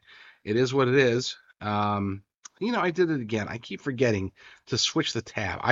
I've got it set on here, and this is why I need to sell more beef and get more gold leads, because frankly, I need to get a producer, a full-blown producer. I have a great producer for radio. Okay. Don at BBS Radio does a fantastic job, but when it comes to producing the show visually, I do that myself, and unfortunately, apparently I'm not very good at it because I keep forgetting to switch tabs. I think that's the second time. I noticed that I did it once before. I thought, don't do it again, and here I did it again. So you didn't get to read along with me. Hopefully you liked the way I read and I didn't stutter too much. But here's the article from AmericaOutloud.news. And as I said, so I have worked with them in the past. They're a great organization. If it wasn't for my inability to put out a consistent show several months ago, I'm sure still be. My show would still be there. It had a wonderful viewership, wonderful listenership. It's radio. But alas, but still, like I said, it's no fault to them. That's why when I see awesome articles like this one by Dr. Steve LaTulip, I will happily share those with you, the audience. This does bring up the point, though. What can we do? One of the challenges that we're faced with is that the people that have the money, and I'm talking in media, the people that have the reach, we've got Tucker Carlson, who's starting to get out there. He's really starting to hit the topics that we need him to hit. I mean, some of the stuff that he's been talking about has been fantastic. You've got Elon Musk, who may or may not be a globalist shill. He may or may not be one of the technocrats that's going to lead us to our demise. He may truly be a free speech guy. He may really be in favor of natural stuff. All these things may be. I'm not sure about him the way that I'm much more sure about Tucker Carlson. You've got the fringe people, like Alex Jones. He's been trying to promote this stuff too. But here's the thing. Outside of just a handful of we'll call it alternative media heavyweights, the vast majority of us are too small. This is why I always ask people, please share what you see here. Tell your friends about this show and other shows if you like what you're hearing. And if you don't, then don't tell them that. Hopefully somebody else they know will like it and tell them. But you get the idea. We need to spread the word. We need more people watching the show, more people listening to the show. We're very blessed to be we are getting back on terrestrial radio out here in Los Angeles here very, very soon. Middle of the month of next month. We'll be when we finally get back onto terrestrial radio, and we're talking to a couple of stations in Tennessee. I'm looking for essentially, I hate to say it, but anywhere they'll take us. Okay, we are desperately trying to get the word out because people need to hear this stuff. People need to know what's happening to the food supply. People need to know what's happening with the elections, with the vaccines, with the border. Okay, there are plenty of conservative news outlets out there that do get great reach, but they often will avoid the topics that could get them in trouble. They're not talking about God. They're not talking about any of the aforementioned topics. They won't talk about anything that could get them in trouble with their station. That could get them in trouble with their with Facebook or Google. They rely on Facebook traffic. They rely on Google money. Okay, we don't get any traffic, pretty much any of it. None of it comes from Facebook. Do I broadcast a show on Facebook? You betcha. How many people watch it? About none. But hey, it's automatic. It's literally I click a button, and as the show goes to Brighteon or BitChute or Rumble or Spreely TV or shortwave radio or wherever, when it goes out to these places, it's nobody's telling me what I can or cannot say. At least not yet. Lord willing, that will continue. I'm always scared that at some point we're going to get knocked off of Apple Podcast or Rumble's going to start turning, go big time and start being more like YouTube, or something bad's going to happen. Lord willing, none of that happens, but I do get concerned about that. So the point I'm trying to make is this. Please, if you can, share. And the place that you'll always be able to find this show, and hopefully we're in the process of negotiating with other shows to come on to the network, would be discern.tv, discern.tv, no.com. Discern.tv is my project. I've been working on it for off and on, really, for about a year now. And the idea is to try to put up content, not just my content, but other people's content, which is why we're trying our best to get other shows on there. But no matter what, even if we get none others, you'll find mine there. So try to, and we put tons of articles, tons of other videos up there. So check it out. Go to discern.tv, bookmark it, and share that with your friends if you need to. Okay. The best place to subscribe, we are trying to build up a separate Rumble channel. I've got a Rumble channel already. You can get to there by, the bigger Rumble channel is at jdrucker.com/rumble. But the one that we want to build up is at jdrucker.com/rumble1, the number 1. jdrucker.com/rumble1. That will take you to my new Discern TV Rumble channel. And we're going to try to do the whole Dread Pirate Roberts thing, okay? We got the bigger Rumble channel. Great, awesome. Love my subscribers there. Now we got to try to get them and everybody on Brighteon and anywhere else, Apple Podcasts, WWCR Shortwave Radio, wherever, try to get them to go to the other Rumble channel, jdrucker.com/rumble1. There's a few reasons for that. The biggest one being is that's the actual full-blown channel versus, with Freedom First Network, where my other channel is, I'm sharing that channel with about 24 other show hosts. And it's fine. I don't mind. I'm still going to be on Freedom First Network. I don't want to make it sound as if I'm leaving there or anything like that. But I think it just makes more sense for me and hopefully for you to stay focused on these topics, on this kind of content, the stuff that I believe we need to all be talking about before the crap hits the fan. And as I said before, I think that day, the day that the crap really starts hitting the fan, is any time between now and Election Day. And because after Election Day, I think it's going to get even worse. And then within a year after that, I think it'll get even worse. We're going to see things and we're going to think this is as bad as it gets, and then it's going to get worse the next day. And I hope I'm wrong. I pray that I'm wrong. Okay? Like Daniel, I pray for reprieve. I hope that we've got 70 more years, 100 more years, 1,000 more years until the end times. I want to see my kids grow up in a world of sanity, not a world of lunacy. I don't want to necessarily go through any of the bad stuff that's coming. And it's not so much me. I'm concerned, again, for my family. But then again, there's that notion, as I talked about earlier, that if we are indeed in the end times, then it is a blessing for us to be going through whatever is ahead. But that, just because it's a blessing, that doesn't mean we need to go volunteer and say, okay, well, I didn't prepare. I'm going to go ham. Give me the cricket burger allowance for the day. I'll go take that back to the kids and try to force feed little baby Bobby the cricket burger for the day. No, you can still be prepared.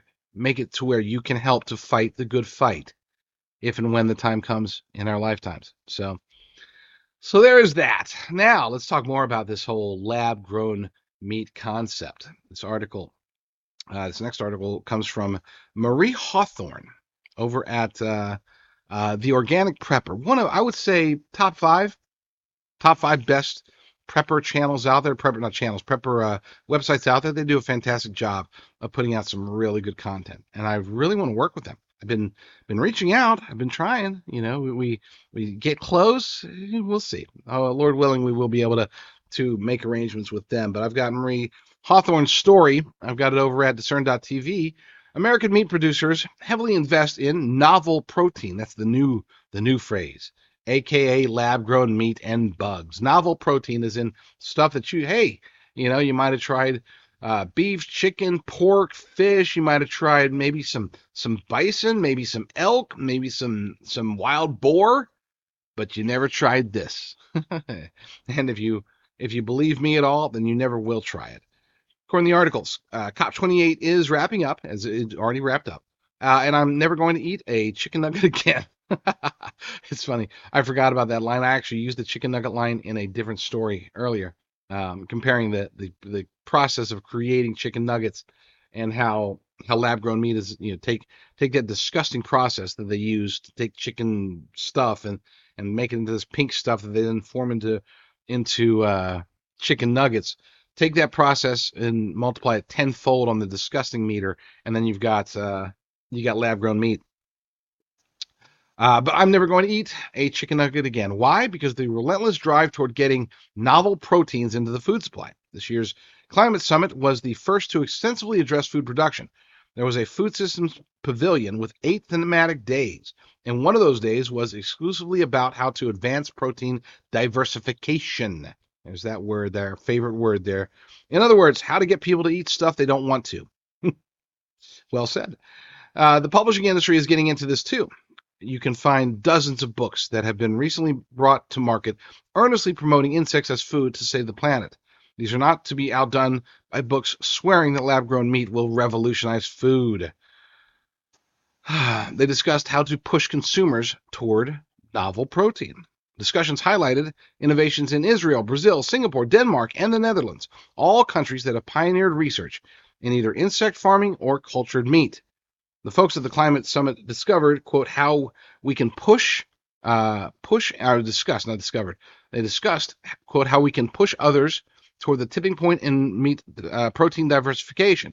One discussion focused on circular agri-food and biomass. Circular agri-food sounds high-tech, but really boils down to waste processing. For example, a farm may be perfectly circular if livestock exclusively consumes vegetation on the farm. Their poop is spread around the pastures. They get processed on farm, and the waste materials are buried, fed to dogs, or otherwise kept on the property. 200 years ago, most farms were circular agri-food systems. That doesn't sound too bad. So, are they promoting the traditional closed-loop, local farming, independently operated farms? No, not quite. This discussion was chaired by an expert in waste management and a representative of an innovative food processing company, not managers of closed-loop farms. In fact, if you live in a wealthy country, these people may see your local farm as the problem, not the solution. Speakers at COP28 summits blamed overconsumption in wealthy countries for food instability in poorer ones. This is a gross simplification of an incredibly complex set of problems. Overconsumption of food isn't just a rich people problem, it's the opposite. For starters, overconsumption of food is not necessarily related to overall wealth. You don't see overweight people walking around elite enclaves like Malibu or Aspen. They're in the poorest parts of the major cities and throughout rural America. I spent much of my childhood in a low-income household. People at the bottom of the socioeconomic food chain are not overconsuming pasture steaks and Kerrygold butter. They are overconsuming stuff like their SNAP benefits pay for at Dollar Tree, foods like Doritos and Mountain Dew. These foods are artificially cheap because they are made of processed corn, which is heavily subsidized by the government. U.S. Agriculture Secretary Tom Vilsack is aware of this. He was less militant about eliminating meat from American diets than his European counterparts. His talk during Food Day emphasized less food wastage rather than eliminating meat and dairy. However, the Intergovernmental Panel on Climate Change insists that affluent Westerners need to reduce meat and dairy consumption by 35 to 50% to achieve climate goals. Climate change is being blamed for food shortages in developing countries. However, you cannot ignore the role distribution problems play. These might be related to war or to internal problems such as corruption. They're not necessarily affected by the actions of wealthier countries. Solving the problem of low income, overweight Americans would involve massive cultural changes. It would involve fixing the subsidy system that makes junk food so cheap. It would involve a huge push to reintroduce home economics classes, empowering people to prepare their own food. And it would involve a change in cultural expectations. When working multiple part-time jobs is the norm, it's really hard to find time to prepare healthy meals. And I'll slightly disagree with that. I mean, listen, it's one of those things. Okay, I won't disagree. I will say yes, it is harder to find time. Okay, and you're talking about somebody who, if I wasn't married to the greatest cook in the world, if wasn't blessed with the ability to not have her go to work away from the home, what she does at home is incredible, far more work than I do. But if that wasn't the case, then yes, we would probably have a difficult time finding time to be able to go to the grocery store to pick out the right foods, to be selective with where we're sourcing our foods, and to then properly cook it all. I know that there are real challenges that real people are facing every day, whether it's financial, whether it's time, whether it's a combination of the two. Maybe it's access. Maybe you just don't have access to the right foods. I would strongly suggest, and I've said this for different reasons in the past, but for the sake of food itself, I would strongly suggest if you have the means, or if you can acquire the means, do whatever you can to get out of the cities. Now, a lot of times people will say, "Oh, wasn't that counterproductive? Don't you think that in a city you have more access to more grocery stores, there's more Whole Foods, more Sprouts Markets, more Trader Joe's or whatever?" And that may be true, but in the future, when the crap starts hitting the fan, these cities that are now have an abundance of certain foods, even high quality foods, within these high quality grocery stores, we're seeing them shutting down, especially if you live in a leftist city. We're seeing them change hands.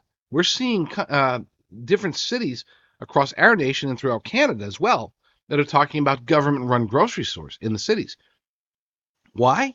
Because of high crime, because of high prices, because they want to control food inflation. They're trying anything they can to make it to where these cities are able to have control over the food supply. Notice I didn't say they're trying everything they can to make it easier for the people in the cities to buy the food. That's not the end goal. The end goal is control, and they see an opportunity here to be able to take control of people, take control of people in the city. So what is the advantage of moving out to rural areas, even away from the suburbs if possible? Well, number one, pick places where you have access to multiple, at least one, but preferably multiple farms. Farmers markets are the best place to get your food, period. Okay? And local ranches, best place to get your meats. You should be able to, if the crap really does hit the fan to the point that there's essentially martial law across the country, and there's roving marauders trying to take things from people, then you should be prepared for all that. I'm not trying to scare you folks. I'm just telling you that is a possibility, especially if you live in the cities. But even if you live out in rural areas, you have to be prepared. You have to have firearms, period. Make sure that you're going to a place that's not going to arrest you for owning or try to register you for owning certain types of firearms. But you have to be able to defend your property, defend your family, defend yourself, and defend your supplies, especially if you're in a rural area. Again, today that's not so much the case, but in the future, if there is this collapse of some sort, then you don't want to be isolated and face those marauders. That's for sure.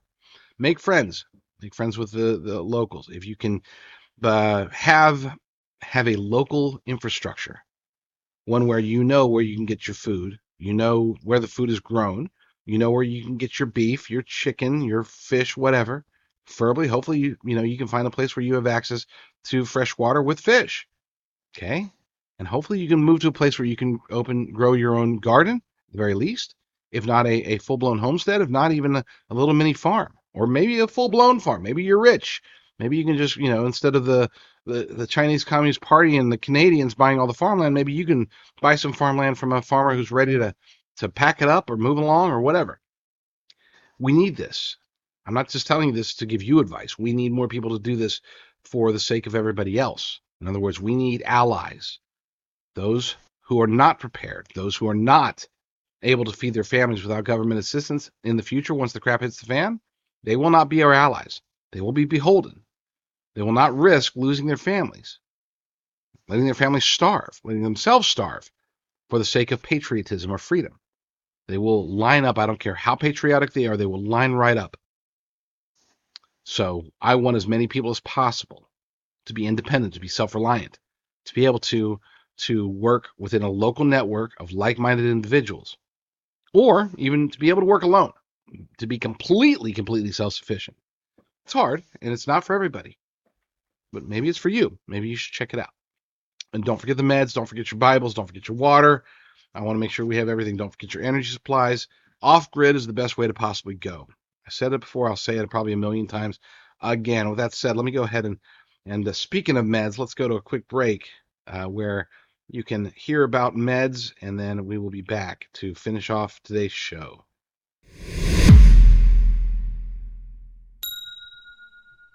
Folks, the threats that are happening to us when it comes to our medical freedom, it's not just about COVID-19 vaccines or face masks or lockdowns. There is a true risk to the pharmaceutical supply chain that could put many, if not most of us, in bad situations should that supply chain break down. Company that I work with is they specialize in helping people to secure long-term storage meds, whether it's amoxicillin or diabetes medications or heart medications, various antibiotics. Go to jdrucker.com/meds, jdrucker.com/meds. Use promo code Rucker10 for 10% off. And start stocking up. Stock up today. Get what you can as far as the meds that you need, just in case the crap hits the fan and you can't just run down to the pharmacy and pick up your amoxicillin or whatever it is. jdrucker.com/meds. Generally speaking, I like to end my shows with solutions. I'm going to go ahead and throw the solutions out at you. I've touched on them throughout, but I want to go ahead and throw them out to you one more time before I get to this last story by Martin Armstrong. You need to be as self-sufficient as possible, period. If you say I sound like a broken record, I do. I know I do. Get out of the cities. Does that sound like a broken record? You betcha. I do sound like a broken record because I need you to take this seriously. And I need you to get other people to take it seriously as well. Okay, this is one of those things. First rule of prepping, they always tell you, don't tell anybody about your preps. Don't tell your friends. Don't tell your relatives. The idea there is that if you tell anybody, then if and when the crap hits the fan, they're going to come knocking on your door. Or maybe they're not really your friends. They're not really good relatives, and they're going to come with weapons or something and try to take your preps. They always say never tell anybody. I take the opposite approach. Look, and maybe because I'm well armed and I don't have a lot of friends and relatives, but I do want to get as many people as possible to be prepared because we're going to need allies. We need people who are going to be able to, because they're self-sufficient, they're going to be able to fight the good fight when the crap starts hitting the fan. And if we fail, then we need people that are going to be there to help rebuild. That's it. Okay. I'm a big fan of spreading the word and making as many people aware as possible within your circles, outside of your circles. I'm not saying go tell all your neighbors, hey, I'm prepared. If the crap hits the fan, it's party at my house. No, I'm not saying that, but tell the people that you care about and get other people to do it. Don't just tell them because you want them to come knock on your door when things go south. Tell them that you want them. Explain to them. Have them watch my show. Tell them that things are looking bad. And here's the beauty of being prepared. If things don't go bad, praise God, and it's not a waste. Okay, you can always eat food, right? Especially, it's funny. At Whole Cows, we have a lot of people that I didn't expect this. I did not anticipate there would be a lot of people who are actually eating their food because, again, we're not talking about like beef crumbles. We're talking about freeze-dried, long-term storage, ribeye, New York strip, tenderloin, sirloin, the good stuff. And people are actually taking it, opening the bags, and using it, and then buying some more. I'm not objecting to that at all. For me, I keep every bag. I keep all my long-term storage food separate, and I'm going to use that in the long term. But some people, they're okay with using it today, and that's beneficial to me. But the point is that there is no stopping the United Nations. There's none that we can do. God can do it. I say pray all the time. Okay, God can put an end to all the shenanigans. So pray for that. But as far as what can we do, I mean, are we going to go protest the World Economic Forum? Are we going to pass legislation against Klaus Schwab or George Soros or Barack Obama? The It seems as if, again, without divine intervention, it seems as if the die has been cast. They're heading in this direction, whether we like it or not. So that's why I go back to protect yourself, protect your family. For the sake of the nation, even. You could say, that's selfish. Well, yeah, but you need to be, it's kind of like those on the planes, they always say, in case of an emergency, if the air drops, put your mask on first and then help others. Help the child or whoever next to you. You don't want to go, oh, well, we got to help everybody else, and then you pass out, and then everybody around you dies. No, you got to protect yourself first. Put the mask on. Prepare. Get the insurance, the security of food, water, ammunition, Bibles, meds, energy. Get all that stuff together, and then get other people to do the same thing. That's the best thing that we can do. And I'm not saying that everybody has to become a doomsday prepper, but everybody does have to get prepared in some way. It's not just Mark Zuckerberg who's building a bunker in Hawaii. It needs to be as many of you as possible. So that's why I harp on it. That's why I'm a broken record. Let's get to this this final article of the day. This is by Martin Armstrong, and it's a reiteration of the reiteration of the reiteration, but taken from a different angle. Something's going to stick. I've taken the faithful angle. I've taken the conspiratorial angle. Now let's get into, I guess you could say, the logical angle. This is from ArmstrongEconomics.com from the 19th, so earlier in the week. Everywhere you look, there is this scheme to reduce farming, which will reduce population. That was the whole theory of Thomas Malthus that from the 17th, from the 18th and 19th century, that the population would surpass the ability to grow food. That is the agenda. And if you want to see what his actual writings were about it, you can find those at Principles of Population. Might as well call it Principles of Depopulation. Wind generators or solar panels consume 1/3 of the farmland worldwide. This is what has inspired this. This is what has inspired this thinking that we must reduce the population. War is a great tool for that, which is one of the reasons why we're pushing for world war. We've got wars everywhere. Do you realize that we might be engulfed into 4 wars at one time? I mean, that's possible. I know that things seem to be calming down in Venezuela, but they're not calming down, obviously, in Israel, in Gaza. They're not calming down in Ukraine. Things are ramping up. You've got Vladimir Zelensky saying that he's going to reduce their military activity. Basically, he's trying to get more aid to buy off more oligarchs to line his own pockets. But as far as China, it's just a matter of when. They are going to invade Taiwan at some point. Could be tomorrow. Could be next year. I don't think it's going to take a decade. It could. I don't have a crystal ball or anything like that, but I do think that it's a foregone conclusion that at some point in the very near future they are going to invade. How involved will we be? That's a question for politicians, but it's also a question for us. We need to make our voices heard on that issue. For those who don't know, I don't want to be involved in any of it. I don't want to send aid to anybody. People say, oh, but you have to support Israel. Look, great, let's sell them weapons. Let's give them intelligence. Let's block off the United Nations with our UN Security Council veto.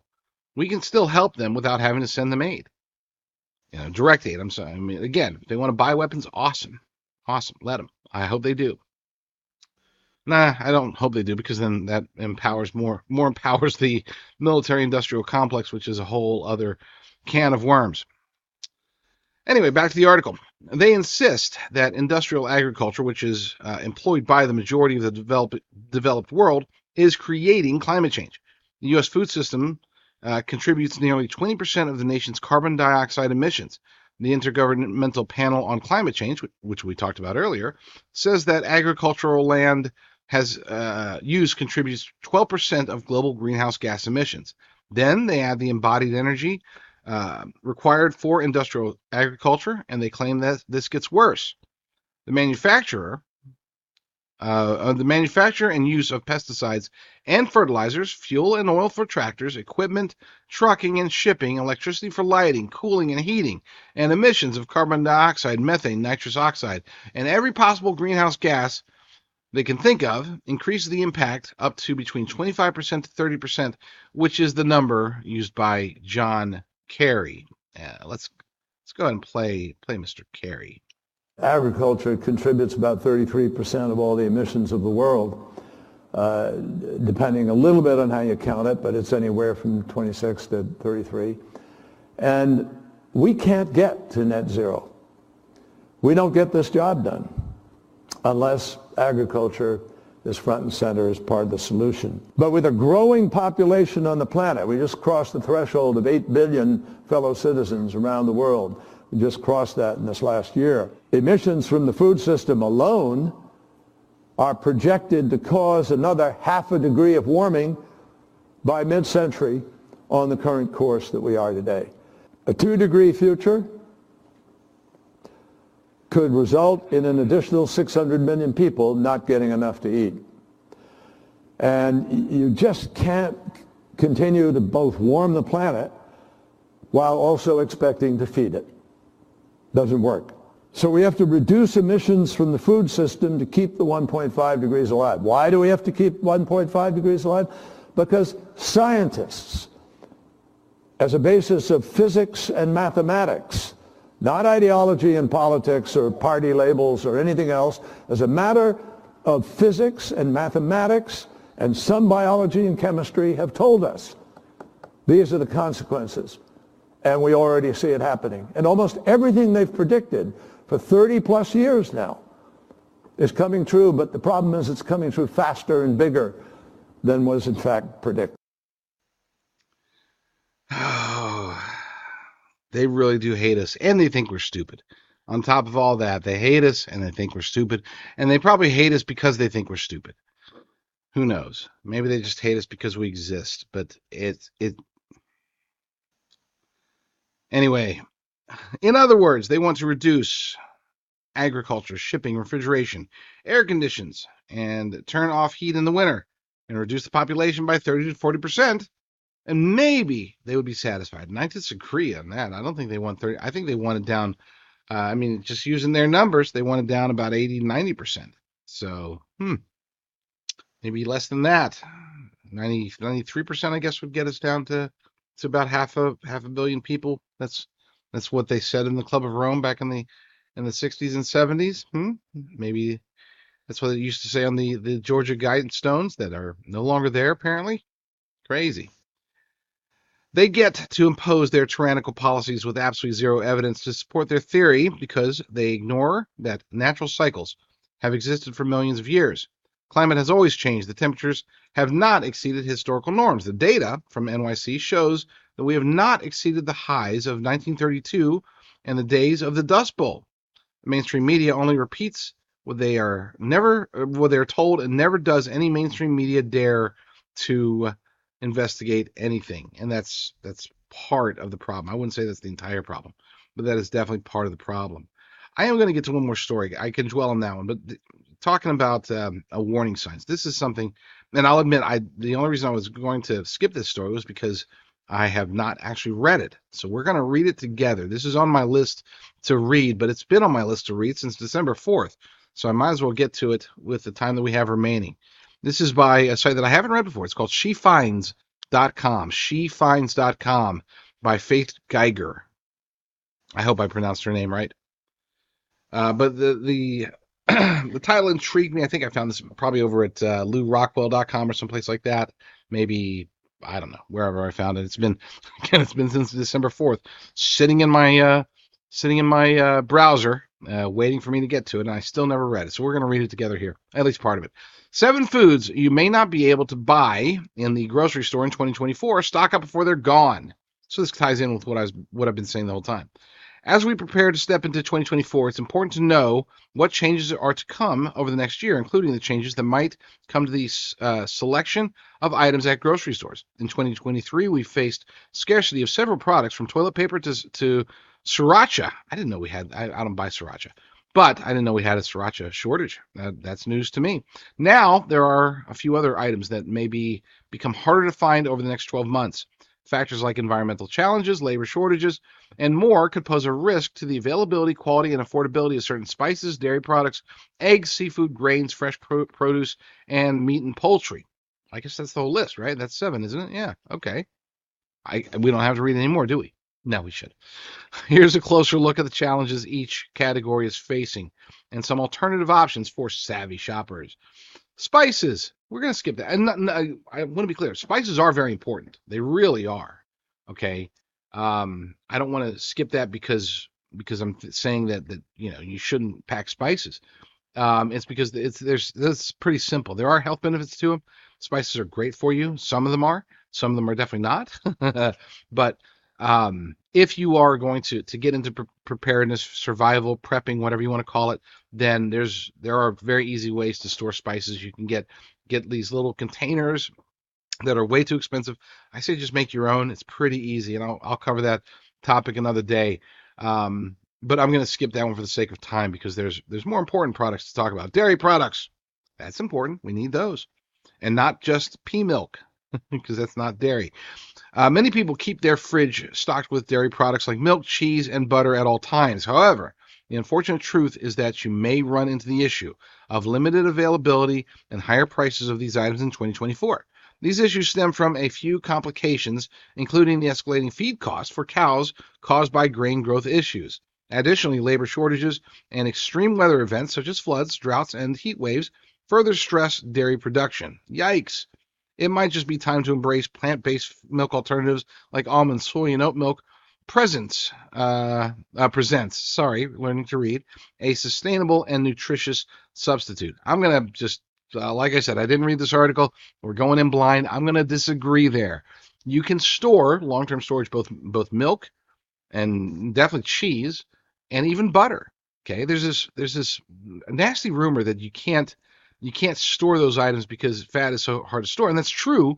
But if you have them freeze dried, okay, and you seal them up properly, I've got plenty, too many actually. Number 10 cans of long-term storage butter. They have a 10-year shelf life. It's not as long as most freeze-dried foods because it is a fat, and fat goes rancid pretty quickly. But 10 years is enough. And here's the thing. As much as I always say protein, protein, protein, you got to have protein, protein, protein, because that's going to be what they're attacking. It's clearly what they're attacking. And as far as the food supply goes, if things do go very, very south, and let's say that you're stuck bugging in for years at a time, it's the oils that you'll run out of first. Okay, even if you keep your oils sealed, let's say you've got plenty of olive oil, which I would recommend having plenty of olive oil. Even if you have them perfectly wrapped, you do everything you can to keep all the critters and all the sunlight and all the heat away from them. You still only have, two. I think it goes. Don't quote me on this one because it's been a long time since I investigated, but it's somewhere between 18 months and 3 years. I think is the max that you can get out of that. It might be less than that, but bottom line is that if you can get long-term storage butter and long-term storage milk and long-term storage cheese, that won't just help you with obviously the calcium and the protein, but also the necessary fats, because you have to have fats. Okay, you do. This whole rumor that fats are super, super bad for you. There are fats that are definitely bad for you, as we mentioned before. But animal-based fats like these are generally not. I'm not saying that as a nutritionist.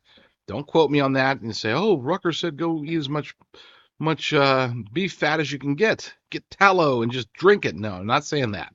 I'm just saying that you shouldn't fear animal fats the way that they try to make us. Eggs. Number 3, eggs.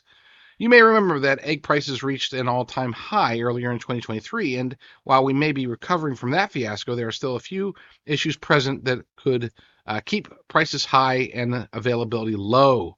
Challenges that could contribute to egg scarcity in 2024, avian flu outbreaks, which we talked about, yada, yada, yada. Best solution, and this is one of those things where I consider this to be truly one of God's great gifts to mankind, and that is chickens. Okay? Chickens turn the ground into protein, into delicious eggs, if you can get out of the cities, if you can get out of the suburbs, if you can get to the point where you can raise chickens My gosh, that's the best thing you can do. And my aunt, she raises chickens. She's in a suburb, and she raises chickens in the backyard, and the neighbors hate her for it, but she does it anyway, and they have the best eggs. Oh, so scrumptious, so scrumptious, and it doesn't take a whole lot of land. You want to keep your. I'm not suggesting, you know, have inhumane conditions. Make sure you do have enough space for them, enough dirt for them, enough grubs and whatever feeds you need to get. But they can live off. They can basically again turn the ground into protein and delicious protein at that, and fat as well. They're miraculous. There's nothing short of miraculous. Chickens are a true gift from God, and take advantage of that. And if not, worst case scenario, you can also buy freeze dried eggs. And we will probably be selling those, by the way, at Whole Cows sometime in 2024. We're still testing it out. I want to make sure that we can get good stuff. And eggs generally have also a shorter shelf life than most other freeze dried foods. I think it's around 8 or 10 years for eggs, egg powder. So, number 4, seafood. As it turns out, there may not be plenty of fish in the sea. Fish isn't only a delicious source of protein, it is also incredible for your health.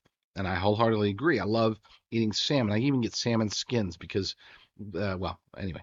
For this reason, many of us purchase seafood on a regular basis. There are a few issues that could make that more difficult in 2024, though.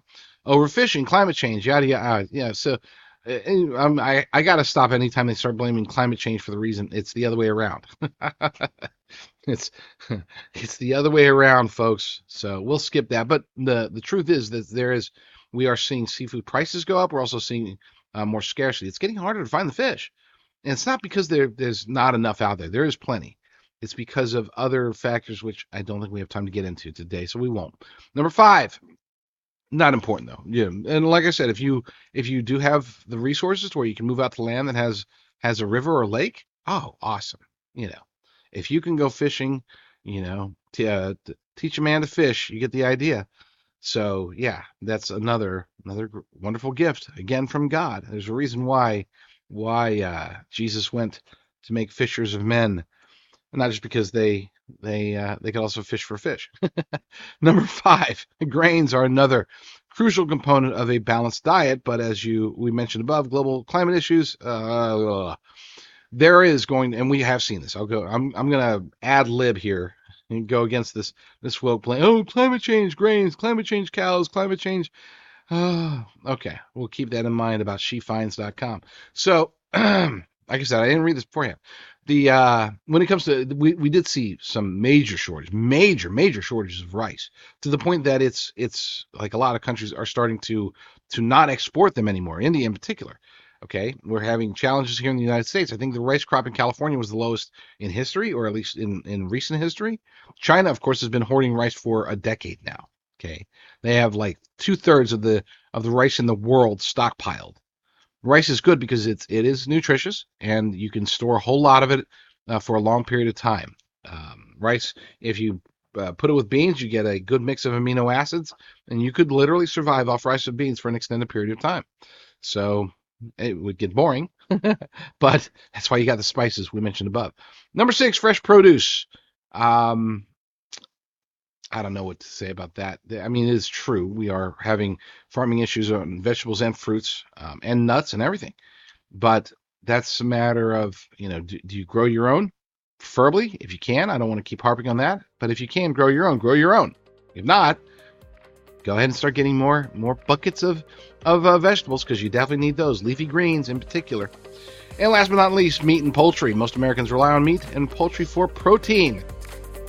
And most Americans are not aware that Whole Cows has an unprecedented sale right now. If you go to wholecows.com and use promo code ONETIME25, it's all one word. Jeez, I'm spelling everything wrong. ONETIME 25, the number 25. One time 25, all one word. You get 25% off. Gosh, I butchered that one at the end. That's it, folks. Lord willing, I will be back very soon with another episode. But in the meantime, you all stay strong, stay safe, and God bless.